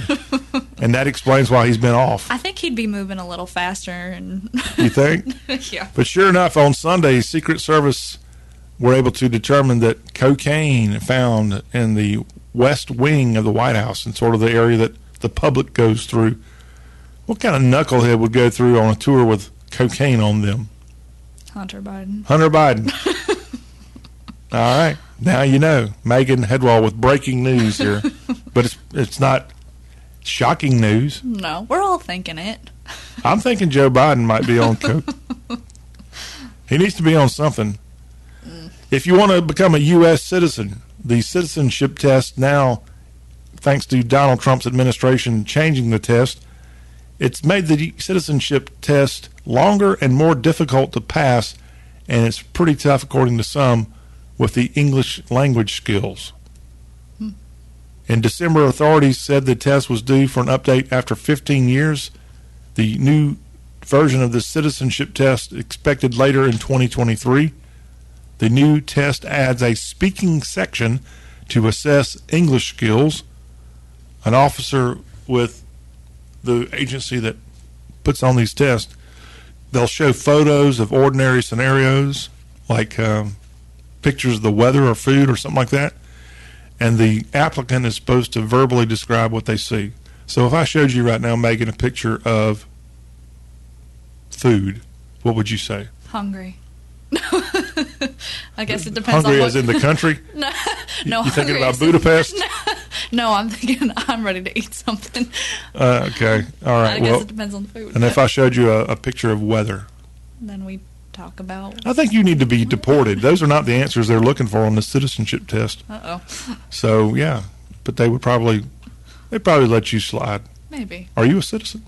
Yes, okay, of course. I'm teasing you. You didn't ask me. I sometimes feel like I'm not a citizen, especially when I go in the post office. Some news out of West Tennessee. Bolivar, Tennessee had a deadly Tuesday as they had a double homicide at one portion of the morning on 4th of July and then another death in that same town. This is a city of 5,000 and 3 people killed. You know, we're used to seeing I won't say we're used to, the big stories today. Philadelphia had 5 people killed there. There was another shooting, I think, in Shreveport. But Bolivar, which is a small town, a double homicide and more. The mayor of that town, Julian McTizzick. Oh, Julian McTizzick. McTizzick, okay. Yes. Friend of yours? Yeah. Okay. He put out a statement, says the community has been struck once again by an act of senseless violence. Early this morning, meaning the 4th of July, the lives of young men were taken away too soon while leaving countless others in mourning. The Tennessee Bureau of Investigation is working this case now, but I don't like to talk about senseless murders, and it happens all the time. I know that. We all know that. But this is small town America. 3 people in one morning in 2 different incidents killed in a town. Yeah. What's going on there, Mayor? Not him, you. No, former mayor. No, I don't know. This was on the 4th of July. Yeah. I mean, come on. But no, there was just a tragic day in Bolivar, Tennessee, with 3 people now dead and investigation underway in Hardeman County in Tennessee. Elsewhere in Beaufort County in South Carolina on Hilton Head Island, lovely place. Unfortunately, got a lot of alligators there. 69-year-old woman found at the edge of a lagoon on Hilton Head. She was unresponsive, and right beside her was an alligator guarding her. And he or she interrupted the rescue efforts. But the 69-year-old woman died after this alligator attack. The gator ended up being removed and the woman's body recovered. But a tragic thing there on Hilton Head for such a majestic, beautiful, low country area. They got lots of gators and lots of gator attacks. So be careful when you're on Hilton Head Island. It's not just the visitors, the tourists that you have to be watching out for. Watch out for those humongous gators that they have on the island. And lastly, in our stories across the Southeast today, Megan, where were you? Were you in Key West over the last couple of days? If not, you should have been. As Key West and the Florida Keys celebrated the 200th birthday of that section of the Sunshine State. And to celebrate, the city of Key West made a 13.14-inch long in diameter. That was in diameter. A 13.14 feet long diameter key lime pie that had a graham cracker crust and whipped cream included. Oh, that sounds amazing. You could eat that whole thing, couldn't you? By myself, yes. Yes, you could. I haven't had a good key lime pie in a while. I need to change that. Yeah. You, don't tell me where, but do you have a good local place? No, homemade's always best. All right, would you mind making one for me? You're not going to Do you want food poisoning? you don't make a good, I mean, surely a key lime pie That's can't not be that hard. Terrible, no. I don't even know, is it, what would be the main ingredient? Is it cheese? Lime. Lime? No, what is the meringue? Yeah, that meringue. What is that? I don't even know. It's like egg white. Egg white, that's right. Yeah. Okay, sorry. It's got the protein. My baking skills lack right now. I apologize. But yeah, a humongous key lime pie there in the Florida Keys in Monroe County, Florida, the world's largest key lime pie. And they even had a key lime pie contest of who could eat the most key lime pies. Joey Chestnut was not there. Thank goodness. He was there in Coney Island on the 4th of July, scarfing down hot dogs. How about that combination? Hot dogs and key lime pie. Yeah, let's not. Oh, I like that. That's a good combination. I saw an interview with Chestnut leading up to the hot dog competition, and he was talking about how he intended to eat 80 hot dogs. And unfortunately, I think his number was only 62 this year. Only 62. Only 62. But, yeah, a man from Iowa down in Key West won the 4th of July Key Lime Eating Championship. How many did he eat? Let's see here. So New York's got their hot dogs, but Florida Keys have the Key Lime Eating Championship. And this man named Joshua Mogul is a 38-year-old Altoona, Iowa tire manufacturing manager. And he consumed in 3 minutes and 35 seconds. I guess it's how quick you can eat one pie. Okay. So this man from Iowa ate a key lime pie, which is their definition of key lime pie is a 9-inch pie that's got the whipped cream and more. So this is a quick competition, and he knocked out his pie in 3 minutes and 35 seconds. He beat out 24 other people in the Key Lime Festival. I think I could beat that. I think I could. We should have our own. Do you like the way those guys have their water? They're like, it's not really eating in a traditional form the way they have these food contests. Yeah. They like dip it in and slide it down. Yeah. And I felt put on, y'all, we need to kick this back off again.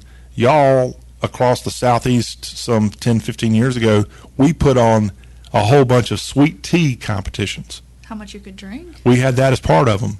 We did. How much people could drink sweet tea. And it was actually safer to drink tea than water in these competitions because people have died by having too much water. Yeah. But tea is safer because there's something that kicks in and makes you want to go pee-pee, which you don't do maybe if you're drinking a bunch of water. But we had doctors look into it for sure when we got it going. We decided instead of having the timed how much you could drink as part of our sweet tea competition, we made it more of a tasting competition. We had the best sweet tea in these various towns. We went to Starkville. We went to Florence, Alabama. We went up to Dalton, Georgia was one place, Gainesville, Georgia, and just a bunch of places in the South, and had a great time. Hammond, Louisiana. And by the end of it, everyone had diabetes.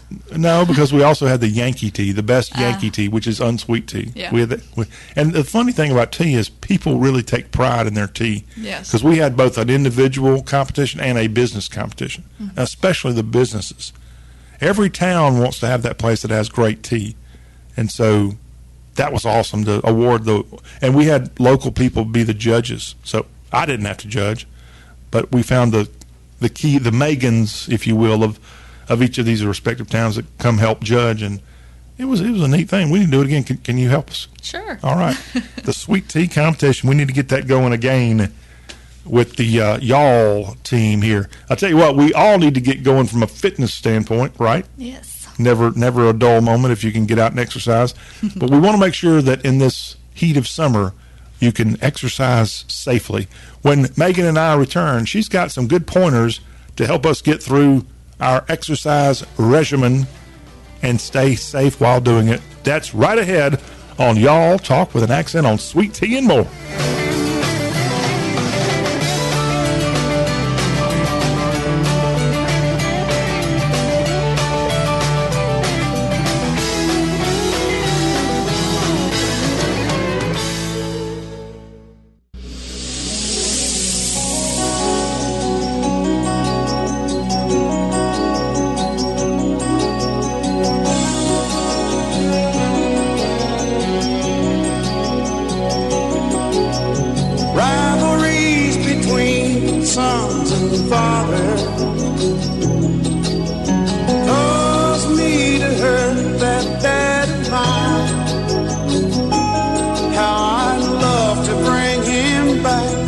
say I'm sorry, but the world has turned too many times. Tension between friends and lovers can cause you to go over the line. I'd love to call some up and talk it over, but the world has turned too many times. Oh, too many times. I felt I should be. That's a pretty good combination from the mid-1980s. Earl Thomas Conley and the unmistakable sound of Anita Pointer. Those two teamed up on the RCA label for Too Many Times. And I'm John Rawl, teaming up with Megan Hedwall, and I don't know if we can have as good of a sound singing as Earl Thomas and Anita had back in the day, but we want to have the harmonial sound, if that's a word, of exercising harmoniously. Good enough? Good enough. We want to exercise and stay safe out there. It's hot, and we know that, so we want to exercise cautiously. Megan, how can we do that? Well, with it being summertime, we all want to get out and walk and run and swim, ride bikes, and be outdoors, and we have to be careful of the sun and the heat. Oh, see, I didn't even think about the sun Yes. when you talked to you about this segment, Okay. because to me it's just about the heat, but the sun is important, Well, yeah. especially if you look like you and I. Yeah. Very, very pale. Pale, yeah. So, sunshine is a good thing. You should get at least 15 minutes a day of sunshine, making sure that we wear sunscreen, of course. Why is it a good thing? Well, because the benefits, it's going to boost serotonin, which is one of those feel-good hormones, make you feel good. It can help aid in some digestion. Vitamin D, obviously, is for stronger bones. And it can increase your energy because the sunshine kind of triggers in our brain to be alert and more awake. So you're saying when I wake up, I need to go outside naked for about 15 minutes? I did not say that, so if you get arrested, I did not tell you to. If I could do it, it would be a good thing. I mean, you don't have to be naked. Nobody in the world would ever see me. You know what, John? What you do in your free time? But I mean, from a health standpoint, it's all I'm saying. Sure. You're giving me a doctor's order. No, I'm not a doctor. For only 15 minutes, though, do I need sunscreen? Yeah, you should put on sunscreen, especially because walking to your car and outside, those UV rays are bad. So wear sunscreen. As she's telling me this, it's National Bikini Day, by the way. If you're wearing a bikini today, put on some sunscreen. Okay. All right, so we want to be careful, but a little sunlight's a good thing. Sunlight is a good thing. We just want to do it in moderation or with protection. The other thing with all this heat and being out in the sunshine is we want to make sure that we stay hydrated and get our electrolytes in, which is potassium and sodium. Especially, if you're out there exercising and sweating, you're getting rid of those things, the water, the salt. So according to the dietary guidelines for Americans, the average adult should consume no more than 2,300 milligrams of sodium per day, which is about a teaspoon of ordinary table salt. Keep in mind, most Americans are consuming way over that with our fried foods and fast foods and all. What's worse, having too much sugar or too much salt? Oof. I guess it depends if you're a diabetic. No, Well, probably. I don't. No, either's. I would say sugar. Really? Again, I'm not a dietitian. No, you're or not. a You're nutritionist. not. But just from an exercise standpoint, which one of those is harder to get rid of? I would say probably sugar, because with the salt, you can sweat it out, Okay. and you'll get rid of it other ways too. Speaking of the electrolytes, so a way to get them in is if you're sweating. We've talked about Gatorade before, and I've talked about how bad Gatorade is because most of the time we just drink them casually just for the heck of it. If you're out there sweating and stuff, though, it's really good to be drinking Gatorades, because a 20-ounce bottle of Gatorade has approximately 270 milligrams of salt.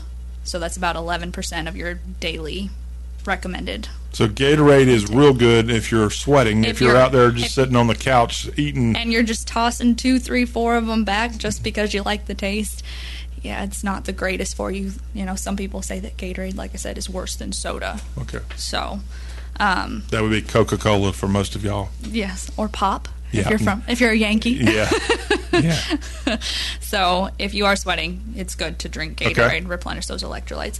And then the last piece of advice I have is if you spend time outdoors this summer, is to be aware of the signs of heat stroke. So if we're overdoing it, so those signs are throbbing headache, confusion, if someone is no longer sweating, dizziness, body temperature over 103, hot, red, dry skin, rapid or strong pulse, and even fainting. And if you notice that someone's been out working or working in the yard and they're having these symptoms, get them into a cooler area immediately. And if you can, take them to a hospital or call 911 because you can die. Yeah, one of the reasons I'm not currently going to the gym is not long ago when I was at the gym, somebody collapsed. And I had to sit there and watch for the ambulance to come. It took 30 minutes for the ambulance to show up. I think the guy was fine. Yeah. It was a scary scene. Yeah. Well, so many factors could play into that, though. Maybe he hadn't eaten that day, or maybe he was dehydrated, or maybe he did overeat, you know. It just maybe we shouldn't work out. Maybe. Okay. Hold on a minute. Don't let that deter you from working out. Well, it hasn't helped me. You're like, I could be next. Well, I didn't see the guy die. Good. Thank goodness. But he did have to get on the gurney, and they ended up having like 8 people come check on him. But it took like 30 minutes. I didn't know what was going on. So hopefully the response time will be better in other places. I will ask you, one thing I didn't hear you talk about was what to wear, other than being naked when you first wake up, like I was suggesting. But it is extremely hot out there. Should we dress how? Well, I mean, however you want, I guess. I mean, obviously, if you're wearing leggings or pants and a long sleeve shirt, you know, you've got your sun protection in that, but you're going to be sweating more, so making sure to take more water breaks and stuff. Shorts, t-shirt, tank top, you know, sports bra, shirtless. I mean, the gym, when I am going to the gym, it's an air-conditioned, nice place, and there's a guy that I've seen in there a lot, even when it's 100 degrees outside. He comes in there wearing like a jacket, like it's like wintertime. What's that all about? Well, some people try to sweat to lose water weight, and that way their body weight decreases. Does that help? It can be dangerous. I mean, should I go in there with a stocking cap on next time? Yeah, let's not do that. You might kick. I'm going to do it. Okay. Megan said I could. So there is a little bit to that effect. Yeah, there's a reason that they're doing it, to sweat out, and it's good. Sweat is good for us. You know, it opens up our pores and gets rid of toxins and other nasty stuff. But we need to make sure that if we are taking that approach, to be hydrating, because you have to replace those fluids. And part of the, you know, not to get too graphic with you here on National Bikini Day, but a couple of years ago when I was really hitting the pavement big time, running, I had to start wearing stuff on my boobies because the sweat would make them become chafing. Yeah, irritated. Yeah. And so I'd have to put powder on there. Yeah, some people have to do that. Yeah, but I've never had a problem where I had to do something like that because of too much sweat. Yeah. You've never had to do that, I guess. No, I have not. Well, see, women, I guess, wear bras oftentimes. Yeah. And as a guy, I don't wear a bra. And so when you're out running, the shirt is rubbing up on me, and after a couple miles and it gets sweaty, it gets irritated. It hurts. Do you ever watch The Office? No, I don't. They've got a character on there, Andy, and he's running a marathon, and he has to put like cotton with a Band-Aid over his So it wasn't just me. lips. Yeah. No, it's not just you. No, but I mean, I never had to do. I've never had to do that. And when I was running big time a couple of years ago, I had to, you know, check my manhood. Yeah. And start doing that. Just don't put on a sports bra.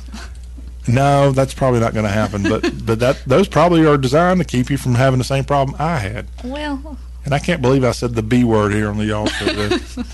Well, I mean, what other word could I have used? The N word, nip, something like that.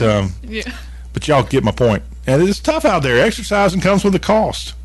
But it also comes with great reward. Okay, I knew you were going to say that. Yeah. But no, I mean, I did have a little bit of a pain, but boy, it felt good. Yeah. And that accomplishment you get when you have a big sweaty workout, you're like, yes, And I can do anything. Yes, you feel accomplished, you feel good about yourself, and it's so important. And I need to get that accomplishment back. So I'm going to shut up and just go start running like Forrest Gump. Megan, thank you for the input, and good job on that. Thank you. All right. We're going to come right back. We've got hashtag Hullabaloo to help us get ready to head for the house on this Wednesday edition of the show that's all about the South. We are y'all.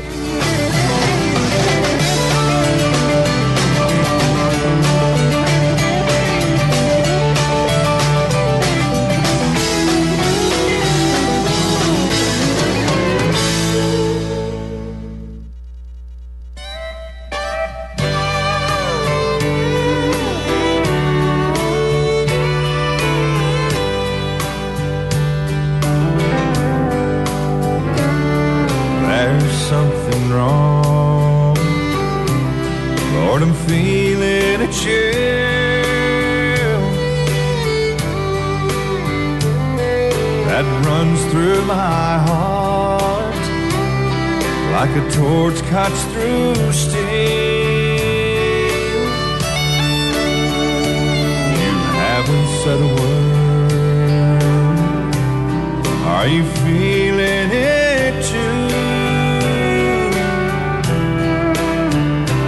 Is it cold in here?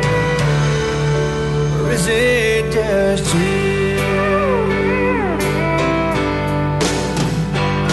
Did I leave the door wide open and let the Judas kill that old desire? Should I put my arms around you or put another log on the fire? Oh, what a voice. The late, great Joe Diffie here on the Y'all Show Wednesday edition. And we appreciate our feedback we're getting here at the Y'all Show.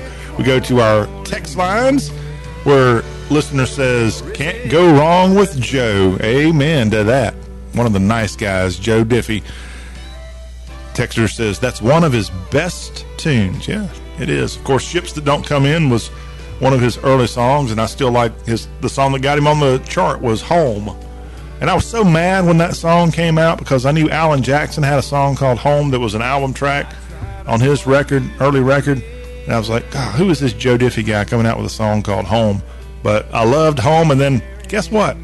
Lucky me, about 2 years later, Alan Jackson put that Home song out as a single, and it was a huge hit. And both of them are awesome. We love talking about our country music here on the Y'all Show. Hope you don't mind. I don't think you do. And by the way, texter who's texting me about Joe, also, I failed to talk about this earlier in the week when we were talking about peaches. So, if you don't mind, texter, forgive me for not seeing this and reading this earlier, but we were talking about all kinds of peach recipes heading into the 4th of July holiday, and the texter wanted to point out with regard to the peach recipe story, the peaches took a hit this year, and Lake Frost got a whole bunch of them. Almost 80%. May not be a lot of peaches, and prices may be steep. You know what? I haven't stopped by my local peach store, but I bet you there's a lot of truth to that right there. So maybe they'll be a little bit on discount now that the 4th of July has passed us. Maybe, just maybe, we can all be optimistic. If so, you can tell them the Y'all Show helped drive down the price of peaches. But Joe Diffie was for sure a peach of a country music star. This is hashtag Hullabaloo right now on the Y'all Show, where we go on social media and talk about all kinds of fun stuff that pop up in regards to the South. And I just got word of this place opening up in an area that I was just in a couple of days ago, and I failed to go by there. Shame on me. I failed to go by a brand new location of what, when I see this, it looks like it's just a one location type enterprise, but no, this is a major chain restaurant now. Flying Biscuit Cafe. Have y'all heard of such a place? Flying Biscuit Cafe. And we were alerted here at the Y'all Show because they opened up a brand new location in downtown Columbia, South Carolina, the birthplace of one Juan. And they've got this in 5 Points. And so their Twitter account is FB 5 Points, Flying Biscuit 5 Points, FB 5 Points. We are a locally owned and nationally recognized eclectic restaurant known for a natural, hip cuisine with a welcoming and charming atmosphere. And they put a tweet out this week that says, a dish infamous as part of a Southern breakfast, our gravy biscuit is a delicious comfort food for everyone. And they got a great looking picture of this gravy biscuit that you can get at the Flying Biscuit Cafe. And having our team look up more about this one location shows off that they've got a bunch of locations across the Southeast. They've got Flying Biscuit locations, 2 of them in Athens, Georgia, several around the Atlanta area. They've got one opening soon in Columbus, Georgia. They've got them in Sandy Springs in the Atlanta area, over in Alabama. How about one in Birmingham at the Shops of Colonnade, and one in Opelika at the Tiger Town Shopping Center? You'll find a Flying Biscuit. They've got one at the home of the Gators in Gainesville, as well as in the Villages. They've got a bunch in North Carolina, several around Chapel Hill, as well as Charlotte. They got one on Ray Road and one on Park Road, and one in the Villages district of Raleigh. So I told you about this new one they've got in 5 Points that has just opened in Columbia, South Carolina. Also in the Palmetto State, they got one in Greenville, and then they've got one over in Mount Pleasant on Coleman Boulevard, and as they say locally, Coleman Boulevard. And in West Ashley in the Charleston area, they've got one opening up soon at Ashley Crossing Drive. And then they've got about 4 locations in Texas.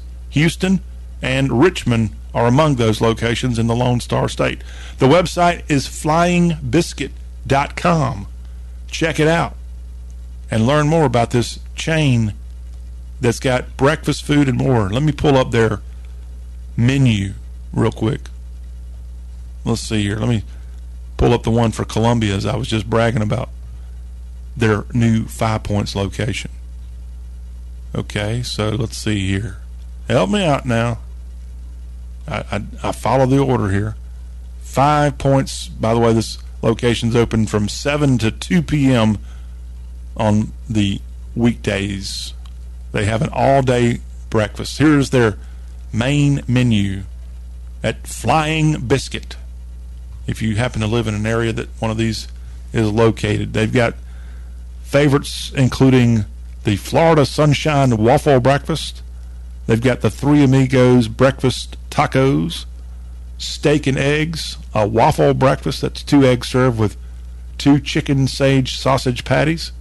Yum, yum, yum. All at Flying Biscuit. And then they even have vegetarian and vegan options. Then they even have mini shrimp and grits and fried green tomatoes on the menu. Plus, they've got burgers, sandwiches like a fried green tomato BLT and a chicken club, and a bacon lovers BLT. Whew. I got to check this out. Like I said, they've got them from Texas all the way to the Carolinas here as the Flying Biscuit Cafe, with locations popping up all over the South now. And you can check it out too, with especially their new location in the 5 Points area of Columbia. That's just down the street from the University of South Carolina. And there's a couple of good late night bars right in the area of this location. How do I know that? Let me just tell you, I know my bars and I know my breakfast food too. You know, come to think of it, I don't know of any Waffle Houses or Huddle Houses in 5 Points. So this ought to be a very good treat to all the USC students looking for their breakfast fix in Columbia, SC. All right, let's move on. More fun here on the Y'all Show. Speaking of biscuits and gravy, let's go to Roger. Roger _007, a CRT strength trainer and a music lover and a foodie is Roger. And Roger has put up a picture of biscuits and gravy on his tweet. So, man, gravy biscuits are the thing, it looks like. Now, why is Roger putting this up here? he puts up a tweet that says, "Today isn't just another day in your life, it's the next day in your life. Hashtag always believe." And he includes the hashtags Titans and Vols in his tweet as he continues, "When life gives you flour, butter, and milk, make biscuits and gravy with sausage. This is a slightly healthier version. I used a low-saturated fat stick margarine and skim milk, and the sausage is turkey sausage." So maybe he and Megan have been talking to each other, coming up with a good breakfast sausage combination and a biscuit combination. But again, according to Roger, when you get this flour, butter, and milk, you can make biscuits and gravy with sausage, but not the pork kind. You can do it with turkey sausage, and then use low saturated fat sticks of margarine and skim milk when you're making it for the butter portion. He didn't talk about how to have a healthier flour, the breading portion of it out there. Maybe is it possible to have a biscuit and not have the bread? I don't think that is possible. Maybe there's something I'm missing out there. But yeah, we love our biscuits, and I was fortunate enough over the 4th of July break to have several different great Southern breakfasts that include in that mix biscuits. And so, yummy. Thank you, Roger. And thanks again to the Flying Biscuit Cafe on the web. You can find them at flyingbiscuit.com and learn more about this growing breakfast restaurant chain, as they have been listed in Entrepreneur as one of the top 200 food-based franchises, and they are seeking investors to grow their locations. If you want to franchise a Flying Biscuit, you can go on their website and figure out how to do just that. You know, that would be a pretty cool thing to invest in, a breakfast biscuit chain. That's a lot better than a hamburger joint, don't you think? Although, can you go wrong truly with some of our great Southern food if you're wanting to franchise it, if you got the money to pull that off? We do love the food in this part of the world, don't we? That wraps up our hashtag Hullabaloo for this Wednesday edition of Y'all Biscuits and All. That was the main theme here today. I like that. We're going to wrap this Y'all show up right after this break. We'll give you an idea of what's on the Thursday and Friday editions of Talk with an Accent on All Things Southern.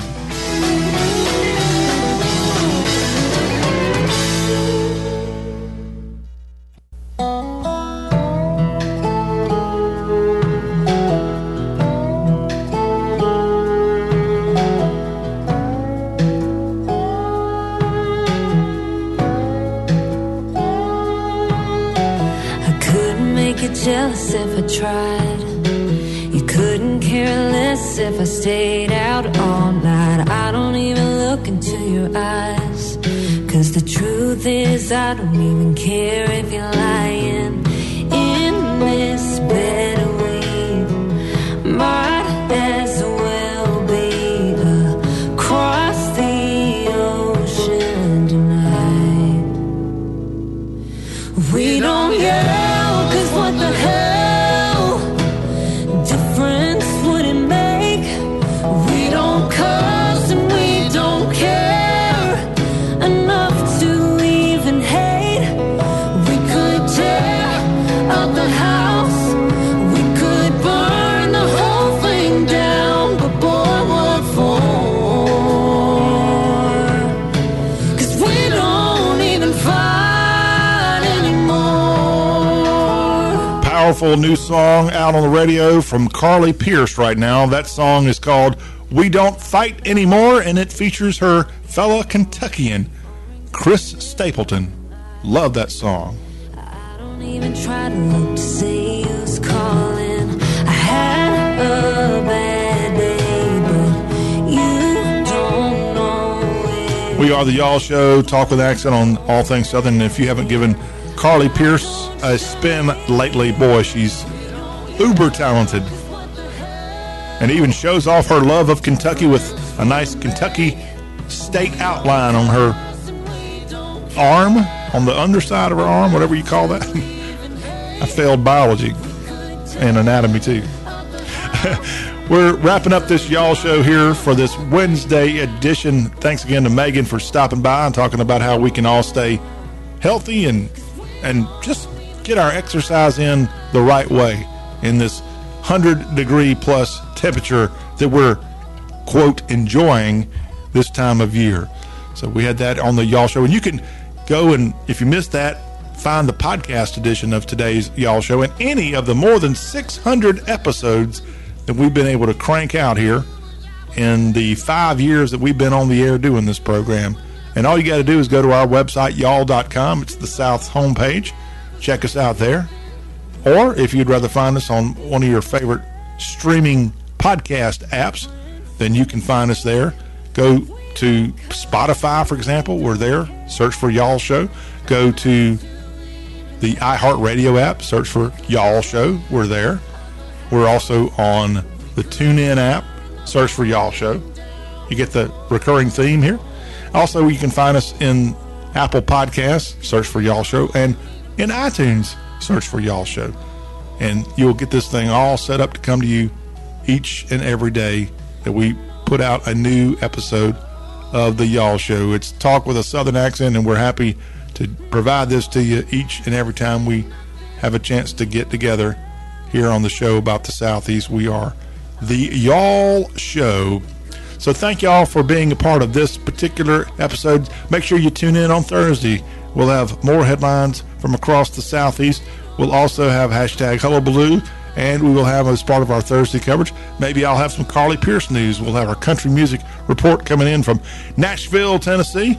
That plus the latest in Southern sports and festivals hitting the Southland this weekend, all in our Southern Travel Report, and all that will be packaged in Thursday's Y'all Show with the host, the general of all things Southern, John Rawl. Have a great rest of your Wednesday. Happy 5th of July, and we will see you back here soon on the show that shakes the Southland. Difference would it make? We don't cuss and we don't